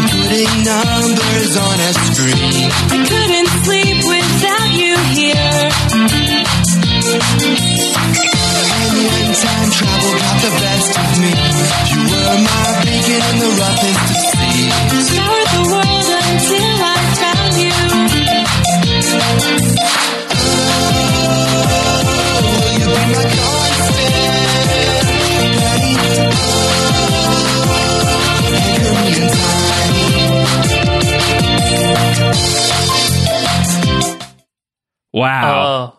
Unreal. Wow. That was like sort of like Belle and Sebastian-ish. Like that was. but it combined with like Summer Nights from Greece, right? Where there's a Penny part and there's a Desmond part. I loved the conversion of the computer of the hatch noise into like a little electronica, some EDM. Yeah, and a little bit of EDM for the EMPs, and then a little bit of mashup with make your own kind of music in the beginning there too. Yeah. I really am digging the Oceanic Six. Yeah, I'm here for the Oceanic Six for sure. I'm pretty psyched that we have Monster Eats the Pilot left over for the outro. You know what? Maybe, I don't know. We're going to keep dealing with the Oceanic Six in season 5. Maybe we'll find out more ways to, because this is not the only 4 tracks from that album. Maybe we'll find a way to disperse it throughout. 4. All right. Well, we've put this off long enough, Mike. It's time to get into like the really interesting, difficult thing that is going on here on Down the Hatch right now, and that is the matter of the season 4 MVP LVP section. The 23 points. Every week we give points out to different characters for excellence and the opposite of that. And this season, because of a very exceptional performance towards the end of the season, specifically in the finale, we found ourselves in this position where one character had been like really breaking away with the MVP points. It seemed like he would be difficult to beat, not impossible to beat, because there's fewer episodes this season. And also, I think, to Snorre Jonsson's point, this season has some of the most positive character development in a single season. That Jack and Sawyer, Hurley, Ben, Julia, Kate, Sun, Jin, they all go through big growth arcs. I think you see it in the MVP LVPs that we there wasn't like one necessarily like Saeed level or whoever. Like there wasn't like Mr. Echo in season 2, where we wound up at the end of the finale was a tie between Sawyer, who had that really exceptional finale, and then Frank Lapidus, who had been accumulating points. And this has been controversial, divisive. What we had said, Mike, was we would leave the final verdict to the listeners of Down the Hatch to write in and send us your MVP, LVP pick for, is it Frank or is it Sawyer who is the MVP of season 4? We had people write in. We had some comments. First, this is from Jesse Camacho, who says, this is tough. Sawyer jumps from the helicopter and secures the lives of so many people. It's 4 seasons worth of character buildup. We finally see his character make this massive leap to save the woman he currently loves and his best friends. It's so incredible. It's one of the best moments of the whole series, but without Frank, none of it happens. He's the only one able to fly the chopper. He stands up to Kimi, and he's able to decipher that the people on the island are far better and more worthy to risk his skin for. He also does all this while being an awesome, badass, funny new addition to the show. Ooh, and that's something big coming from Jesse Camacho, world #1 skater fan. Loves the skate. Jesse does. We had this from Andre the Meat Man, who was like, I'm still here, said Andre. And Andre's like, what are you guys doing with all these points for Frank Lapidus? You give him an MVP point for showing up, making a play to Kimi, who sees through the ruse immediately. And the doctor dies and the captain dies, and you say he's the MVP. I get that you guys like him. He's fine, but where's your objectivity? Respect the game. Regain your integrity. Outrageous, says Andre, towards our Frank stuff. So I think it's pretty clear where Frank's vote, where Andre's vote is going to go. So let me, Jeff Probst style, tribal council style, let me read the votes that we got for Sawyer and Frank for the MVPs, Mike. As it currently stands, they are both 6-6 apiece in terms of like the actual thing. So this is going to end with one has 7 points and one has 6. Yes. Is where we're going to leave this. Okay. First vote, Sawyer. Second vote, it's Frank. People are going to tune in at this point and think that we're in the middle of a Brent Steele in the middle of this feedback podcast. The third vote. I'm not going to do this. There's 10 votes for Sawyer and 10 votes for Frank. Mike, we're still tied. We still tied. Are we drawing black rocks? We're dead John locked. We remain tied. We had 20 people cast their MVP votes, and it's 10 and 10. It's Sawyer and it's Frank. Ridiculous. Absolutely ridiculous. What's great too is even behind the scenes, our behind the scenes team is divided. Fitzy votes for Sawyer. Ben Martell votes for Frank. And earlier today, Ben Martell, I'm doxing Ben. I'm doing this. Ben reaches out and goes, all right, so we're still tied. If we're still tied going into the podcast, can I, from behind the curtain, make a ruling here? It's like, well, did you vote? And he goes, yeah. I'm like, yeah, Ben, you can't vote twice. That's not a finger on the scale. That's the whole damn hand on the scale. You can't do that. He wanted to make the executive call from behind the curtain, but he voted. And so, no, you can't make the executive decision there. So I think, Mike, you and I have not talked this through. This is not a bit. Dragon fruit. This is not a bit. You and I have not talked through what you and I would do in the event of a tie, and I don't think you and I said where we would land in a final vote. So I wonder if we did a 3-2-1 name, and on the name we both say the name of who we would give it to, and if we are unanimous, then that person gets it. And if not, then I guess we got to call up Yunjin Kim, who is who has 5 points and is currently in third place and has to break the tie, unless we give it to Sun if we can't come up with a consensus here.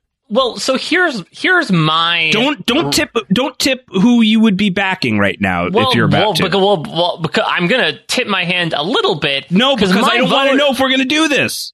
Well, my vote is for both. My vote is for both. That's so lame. It's lame, but I feel like we had our chance to break the tie. It didn't happen. The listeners had their chance to break the tie. No, we didn't. We didn't have our chance to break the tie. We had the ability to give points. And so we purposely gave points to put Sawyer and Frank in a deadlock situation. Now we're tie breaking the hatchlings tie. It's a new situation. Now we have to choose one. You have to choose a name. We have to choose a name, 3-2-1 name, and whoever you choose, it's a tough choice. It's the end of the good son. You're on the helicopter. We're losing. We're losing. Can I choose Macaulay Culkin? We're losing gas. We're gonna crash. Somebody's got to jump. I'd feel a lot better if I lost a couple 100 pounds. I say that every day. We need to make a choice, Mike. Okay. We need to throw someone onto the helicopter is what we're doing. So the 3-2-1 name we are deciding, and if we say the same name, then that's who it is.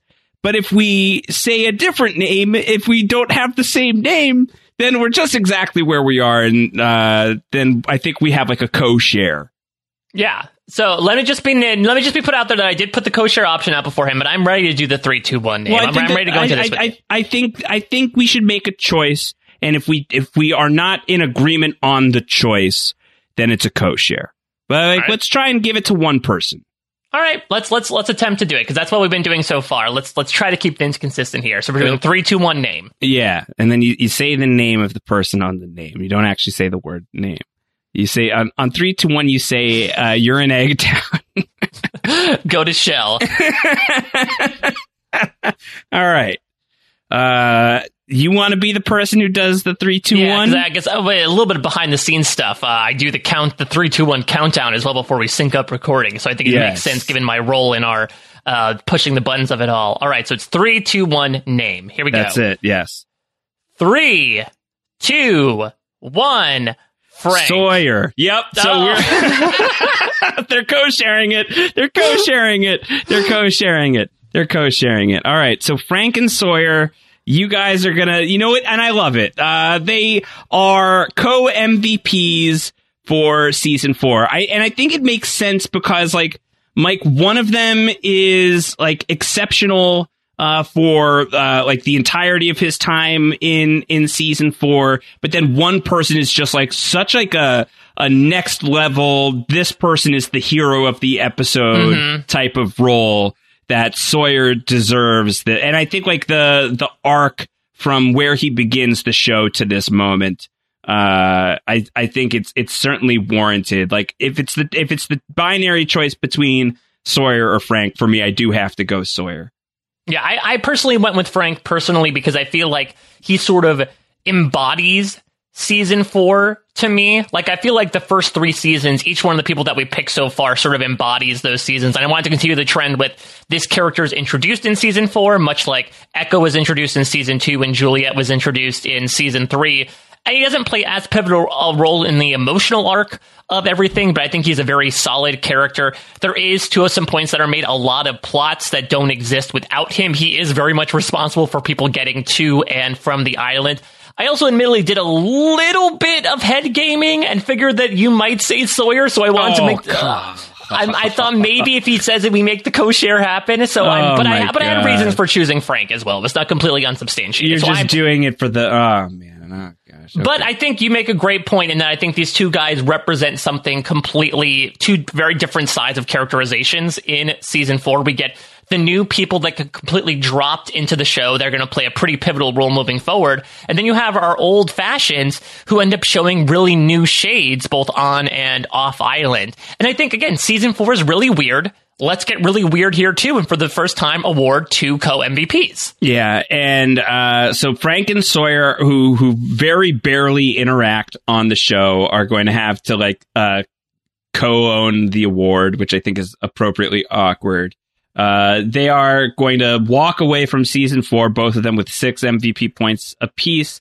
There's just 1 MVP point higher than Sun, who is in second place, and Saeed in third with 4th. But now we've got like the overall tally. We've got the overall totals. And our top 3 is, I believe, still the top 3 that it was last season. And if anything, the person who is at the front of the pack on Down the Hatch in the MVP category really remains that way. Saeed Jarrah with 29 MVP points overall is ahead of our second place MVP, who is Hurley with 23, that unlucky number. Interestingly, the next is Mr. Echo with 16. R.I.P. His presence still exists there on the podium. Yet not a huge season for Hurley MVP wise. Again, we had much fewer episodes, but he only got 2 points, which I think is surprising. Hurley is usually a favorite for these things, but I would say I think in comparison to some of these other characters that we talked about, not a lot of huge Hurley moments in season 4. No. I'm trying to see if there's anything major with the LVPs overall. I know that Charles Widmore received a big, -7, I think, overall, which made him fall very swiftly, like the flight that he dumped off into the ocean in Indonesia. He is now second from the bottom. Of course, Anthony Cooper still holding up the rear with -18, but Charles Widmore falls below the late Danny Pickett. He's currently at -11, and I'm going to assume he's going to keep falling, Josh. I think it's possible. Yeah, I think it'll be hard for him to trend upward, and also we're going to have a bunch of like timey-wimey Widmore young Charles Widmore. One thing that is notable is John Locke is really down there as well. John Locke is like by far and away at the bottom of the main characters. He's got -Oceanic 6 points. That puts him on the same scale as the likes of Jason McCormick and Heroin.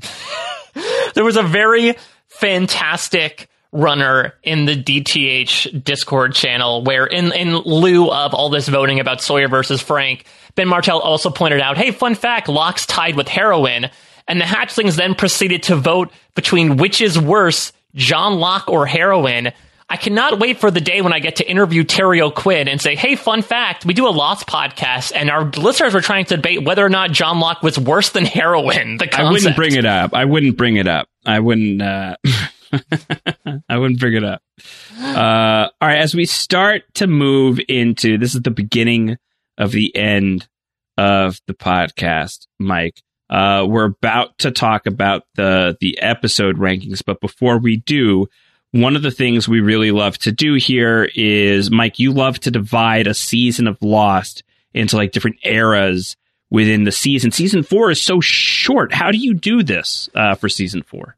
It's really tough. So I really did not do much division.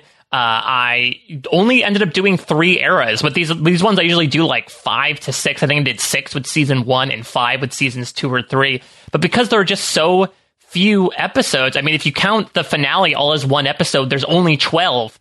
I decided to divide it into 3 parts. These are not as neat as maybe previous seasons, partially, I think, due to just the messiness with the writer strike. But here's what I've got, and we'll see what your thoughts are, Josh. So the first 7 episodes, the first half of season 4, the beginning of the end to Ji Yeon, I have all lumped together, and I call it the Oceanic 6 revealed, because I would say much to Av's chagrin, instead of an alternative, we get the reveals of the Oceanic 6 through all these flash forwards. You have some other stuff thrown in there, including the flashbacks in Confirmed Dead and the other woman, but for the most part, the show is really narratively eking out who does and doesn't make it off the island. And that feels distinctly separate to me from what's to come. Because once that mystery is solved, we move on to really some of the more propulsive action. The second section I have is basically the rest of the season sans the finale. It's Meet Kevin Johnson through Cabin Fever. And I call it Meet the Mercs. Because Meet Kevin Johnson is when, of course, at the end of the episode, they kill off Danielle Rousseau and Carl, which leads into Alex dying, and Kimi and the Mercs sort of storming the island and really pushing things into the end game, including Locke, Ben, and Hurley going to the cabin and finding out that they need to move the island. This feels distinctly different to me. Even though the constant focused on the freighter, this feels more like we're getting to know a bit more stuff about off-island, freighter, Widmore-based things than we did before, and now the true danger of what Charles Widmore is bringing to the island is coming to the forefront. And so it leaves There's No Place Like Home, which I do feel like deserves its own era as well, because it's 3 hours of freaking television. And I just call it Moving On, both physically in the form of the island, emotionally in the Oceanic 6, going to leave the island or the island leaving them, and then them proceeding to sort of compartmentalize their lives 3 years on.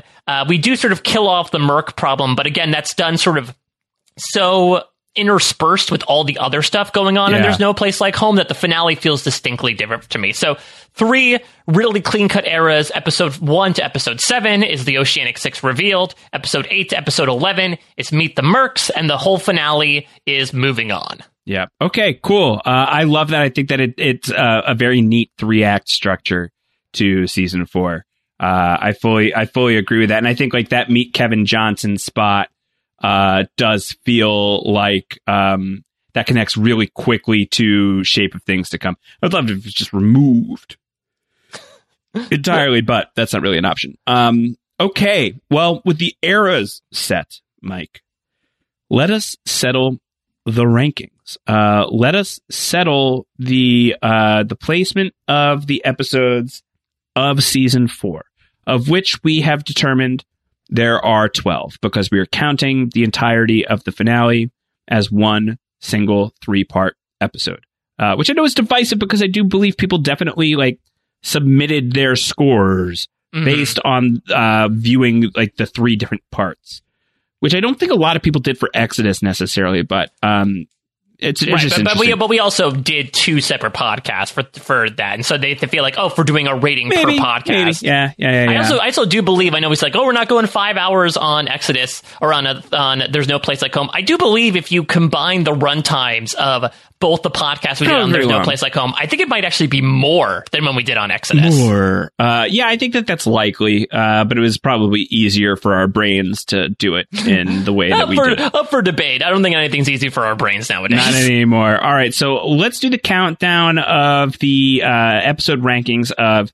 season 4. The worst episode of season 4, according to Down the Hatch, is The Other Woman, with 2.462. In 11th place, Eggtown. You're in Eggtown, baby. Yolk's on you. Go to the second worst episode of season 4. Then it's Meet Kevin Johnson. In my estimation, if it were entirely up to my devices, Eggtown and Meet Kevin Johnson would be flipped. Then it's Something Nice Back Home, Jack's Appendix. Then it's The Economist. Then it's Ji-yeon. Then it's Confirmed Dead. Then it's Cabin Fever. And then from you and I both, a string of, not for the beginning of the end. You didn't give a 4.2, but the beginning of the end is in fourth. And then the final top three, you and I gave 4.2s to all three of these episodes. The Shape of Things to Come, There's No Place Like Home, and The Constant is king. The Constant is at the top of the list. When I look at this list of episodes of season 4, there really are only like 3 episodes that I think are like either bad, like in the scale of Lost at least, or just fine. And then everything else is either good or transcendent. That is a strong argument in favor of season 4 of Lost. Yeah, I mean, it's a thing where it is much more lean, obviously, in the number of episodes, but I feel like that almost gives Lost the benefit, like you talked about earlier, an argument of, well, because they don't have as many episodes to make bad episodes necessarily, don't necessarily have the time to do that, it really packs everything in, where I know that Something Nice Back Home is going to wind up in our bottom 4, but I mean, you look at those post-Meet Kevin Johnson, those post-writer strike episodes, and except for Something Nice Back Home, they're all in the top 5. Yeah. That really says something about the later stretch. And even in the beginning, right, Confirmed Dead and the beginning of the end are numbers 4 and 6 here. So I think almost all these episodes are really solid. I think Meet Kevin Johnson and Eggtown I talked about on the podcast, so I think there are benefits to those episodes in the realm of some of the other episodes, like What Kate Did, for example. I find them very comparable to some of those mid-level season 2, season 3 episodes. And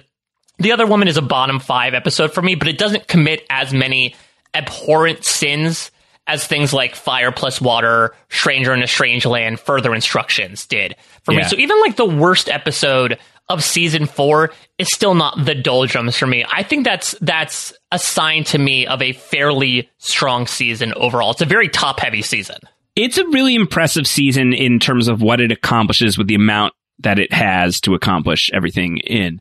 The pivots that they have to make, there are like very real logistical things that they have to untangle.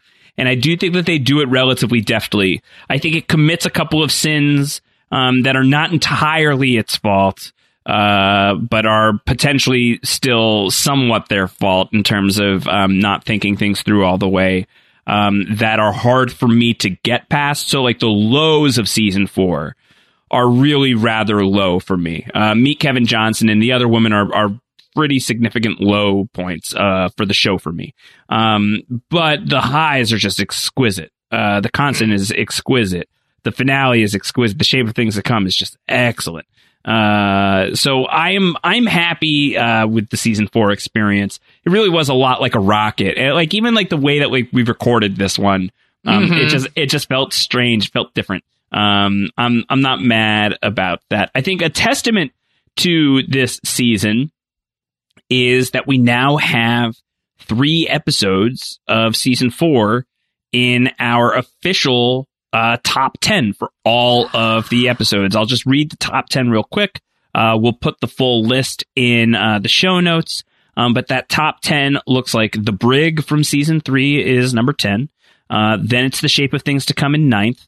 Ben defeats Locke once more. Then it's The Man Behind the Curtain in 8th. So you got those 2 Ben specials next to each other. It's a tie for 6th between The Pilot and Flashes Before Your Eyes.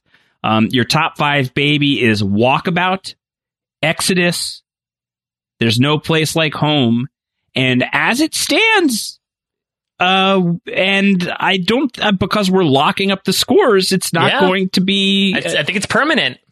It is a tie for first place between Through the Looking Glass and The Constant. Wow, they're a real Frank and Sawyer situation, I see. So I don't know. Do we need to do this again, Mike? Do we need to like have everybody write in and tell us what's the best episode of Lost? Is it The Constant or Through the Looking Glass? I don't know. We've gone to 3 decimal places. Do we go to 4 on this one? I don't know. Let's take a look. How much of a difference does that make? All right, let's do some math here. We'll do some quick maths. Okay, so the average for Through the Looking Glass is 4.1973. The average for The Constant is 4.1971. All right, so we've got a winner. It's going to be Through the Looking Glass. Through the Looking Glass is going to be the top episode on Down the Hatch by a hair. By a hair, a finely coiffed hair on Desmond David Hume's head. That's 4.1971? To 4.1973. Okay, you know what? You heard it here first. The Constant, a very good episode. It's just not the best, folks. Yeah, but I mean, 3 episodes in the top 10 episodes of Lost so far from a truncated season of only 12 episodes. Yeah, it's crazy. It's pretty damn remarkable. I will say I'm a little saddened that it's by a 0.001 difference. I'm a little saddened that there's no place like Home is Above Exodus. Personally, I am as well. But I can live with it. It's negligible. So, but I think I'm very happy with season 4 in general. I mean, I think about like 7 or 8 episodes of season 4 are in the top 50 episodes of Lost. Only one is in the bottom 10, and it's The Other Woman. And then in 69, You're in Eggtown, baby. Nice. The yolk's on you. Nice. And then Abandoned, and then Meet Kevin Johnson. So like that's where it starts to show up again.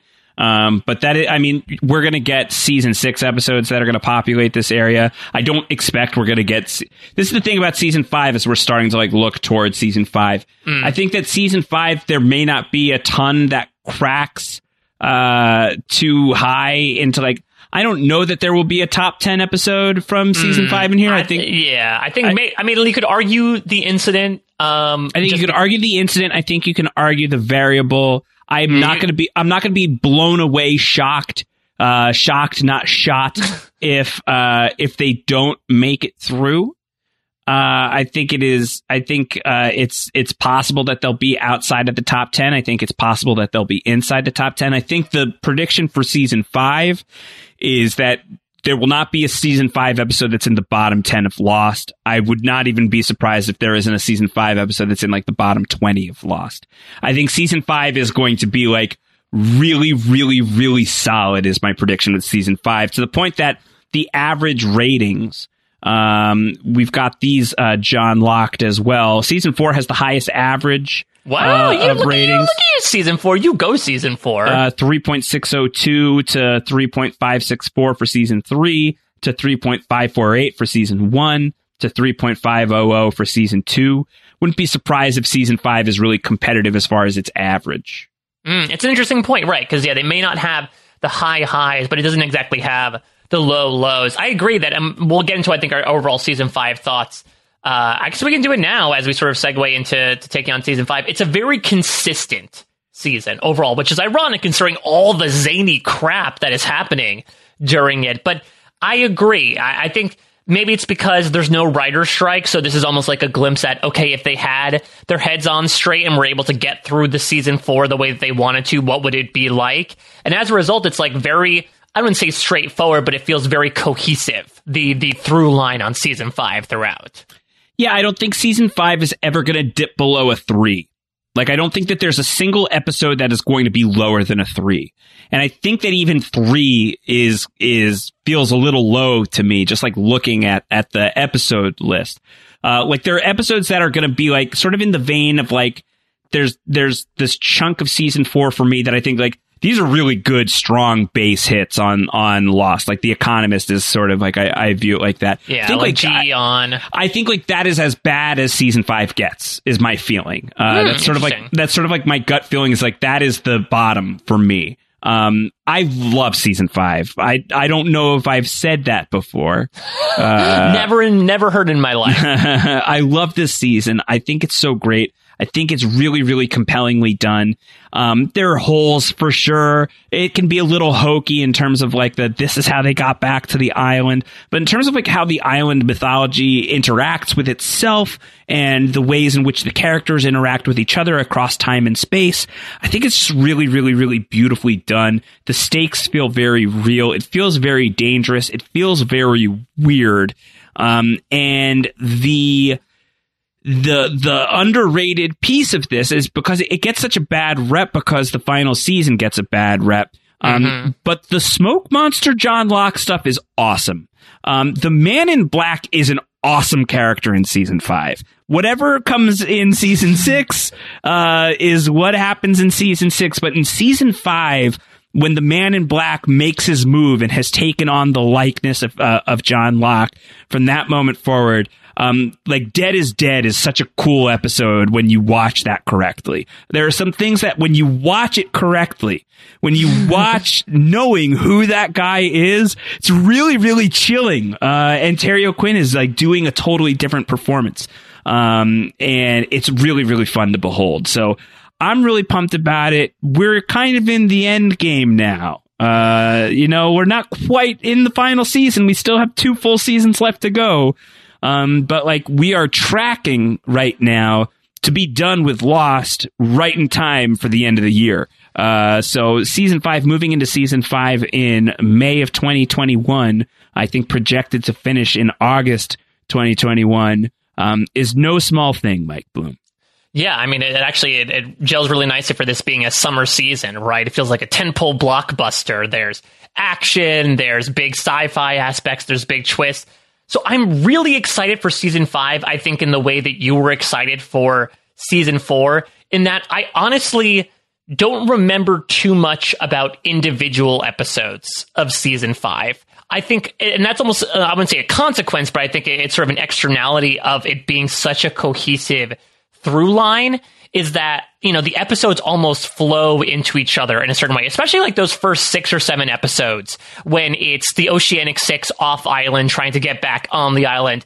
And especially in those first few episodes when everyone's scattered to the winds, right? Jin is back with Danielle Rousseau's group. We're going back to the Flaming Arrows, and then we're going to go meet Richard Alpert, and then we're going to meet young Charles Widmore. Like, there's a lot of stuff going on that kind of blends together for me. But then it almost takes this huge turn in LaFleur when, or Life and Death, really the 316 period when they finally go back to the island. It's wild to me that they spend, the first about third of the season off island, and then we all of a sudden go on island. And again, this was all done in one shot. This premiered in January 2009. So it's not like it's not like we had a clean mid-season break like we did with the first 3 seasons, or even with season 4. We are going entirely one shot the entire way through. I'm really excited to revisit it because I don't remember too much about some of the stuff that happened in these individual episodes, but it's a really fun season overall, especially when we get on island. I think that's when the season is its strongest, if we're being honest, is when we get into the LaFleur stuff, where yes, the groups are separated, but like you said, we get on island Man in Black and John Locke's body, which for my money, I don't think Locke is going to be the MVP of season 5, but Terry O'Quinn might be in my mind. I think he does absolutely incredible work in season 5, given what he's able to do. And then there's some really fun stuff taking into account like this new mission of, okay, let's detonate this bomb to prevent the plane crash from happening. And yes, it does end up being viewed a bit differently when you ultimately know what happens in the beginning of season 6, which just sort of resets the timeline and doesn't send things off in an alternate universe like we're led to believe initially. But I think there's still a lot of really great character stuff in there. We're going to start having to round the ponies on Juliet. This is going to be Juliet's final season, but what a season for her. So I'm always excited to talk Lost with you, Josh, and I'm really excited for season 5 to reacquaint myself in a season that I am not completely familiar with the details with in quite some time. I'm so pumped. I'm really, really, really mega hyped. This is, Jack's transformation. If you believe it happens, it starts to happen here from a-hole to hero. This is the Sawyer season, even though he just co-won an MVP point. Something tells me he's going to be on the podium by himself at the end of season 5. It's certainly possible. There's a lot of people to choose from, I do think, is the point. I think it feels like an open and shut case for Sawyer. It's a strong case. He's definitely the front runner. He's got the momentum going into it.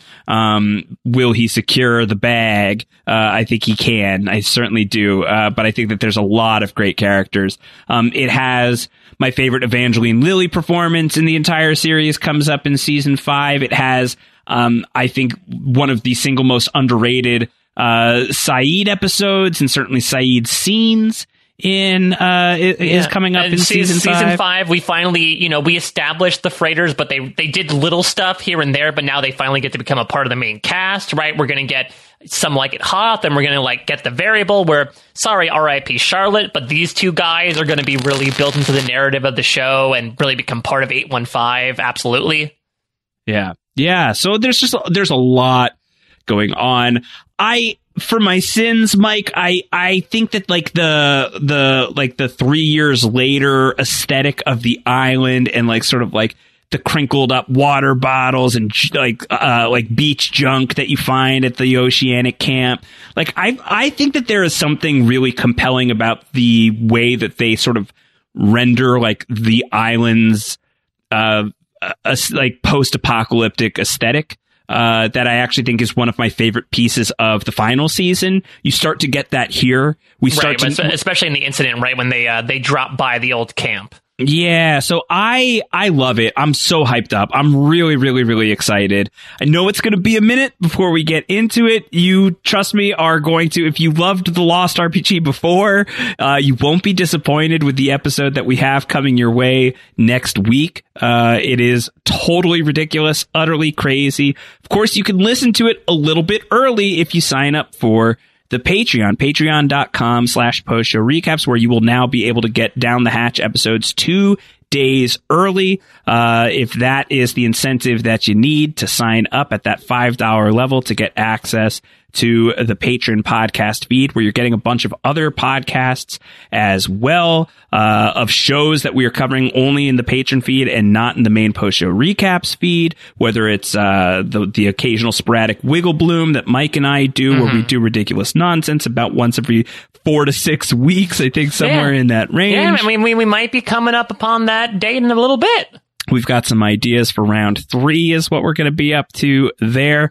Plus so many more shows that you are able to get. But the biggest thing you're doing is you're really supporting this podcast. You're making it possible for us to do this show. I'm committed. I have committed very deeply to bringing you the goods. So if you are able to support, that's incredible. If you're not, then you're supporting us just by listening. Having you along for the ride is utterly incredible. And it is total pinch me territory, Mike, that we are this far, that we have made it to the gates of season 5 on the wings of the hatchlings that have flown us here, Mike. It's just absolutely incredible to me. And this is indicative in the feedback in this episode. I mean, thank you profusely to every single person who wrote in, even if we weren't able to read your feedback, even if we may have disagreed personally with your feedback. It doesn't make it any less valuable or valid. I mean, this is a show that is bringing so many people together so many years later that I totally co-sign what you said, Josh. It's a pinch me moment of that we get to not only talk about Lost, but we've talked so much Lost, and that people are so passionate about this show that we will have a deadlock tie between Sawyer and Frank for season MVP after we determine the deadlock in the first place. I absolutely adore the Hatchlings. I cannot wait to keep going down the hatch into season 5 with people. And if you're listening to this, very far in the future as well, we're happy you're here too. We certainly have had some people who have been writing us saying that they are catching up on the podcast. Catching up makes sense given the amount of content that we put out there, but we are eternally grateful for everything that you send to us each and every week from the bottom of our hearts, truly, like the bottom of an electromagnetic well that is going to become the source of the incident at the end of season 5. From all the way down here in the shell, we birth back up into Eggtown. Yolks on us, and we thank you for all of your support here. on Down the Hatch. All right, so I can think of no better way, Josh, to finish things off. Should we listen to the final song we have in our hands from the Oceanic Six? We'll be back next week with the next episode of The Lost RPG. First time in over a year, Mike and I playing as Billy and Rodney, survivors of Oceanic 815. What kind of mischief are they getting into as we see them through the events of Season 4? Can't be good, considering how that goes in Season 4 for so many of the Gawkers. Or can it? We'll find out. And then in 2 weeks, we will be back with the Season 5 premiere, and we will be cooking with electromagnetic gas from that point forward. With that said, Mike, let us throw it to the Oceanic 6 with Monster Eats the Pilot. Iteration 175504446.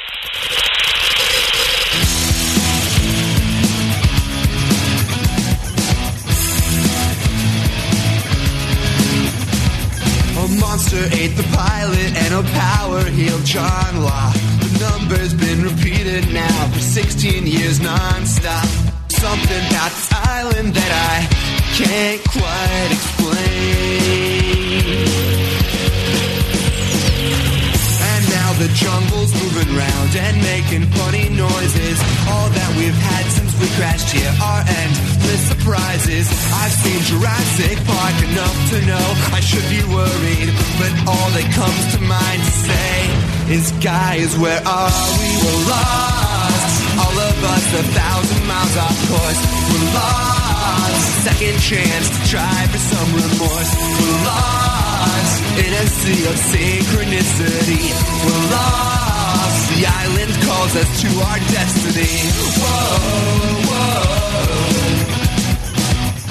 Whoa, whoa.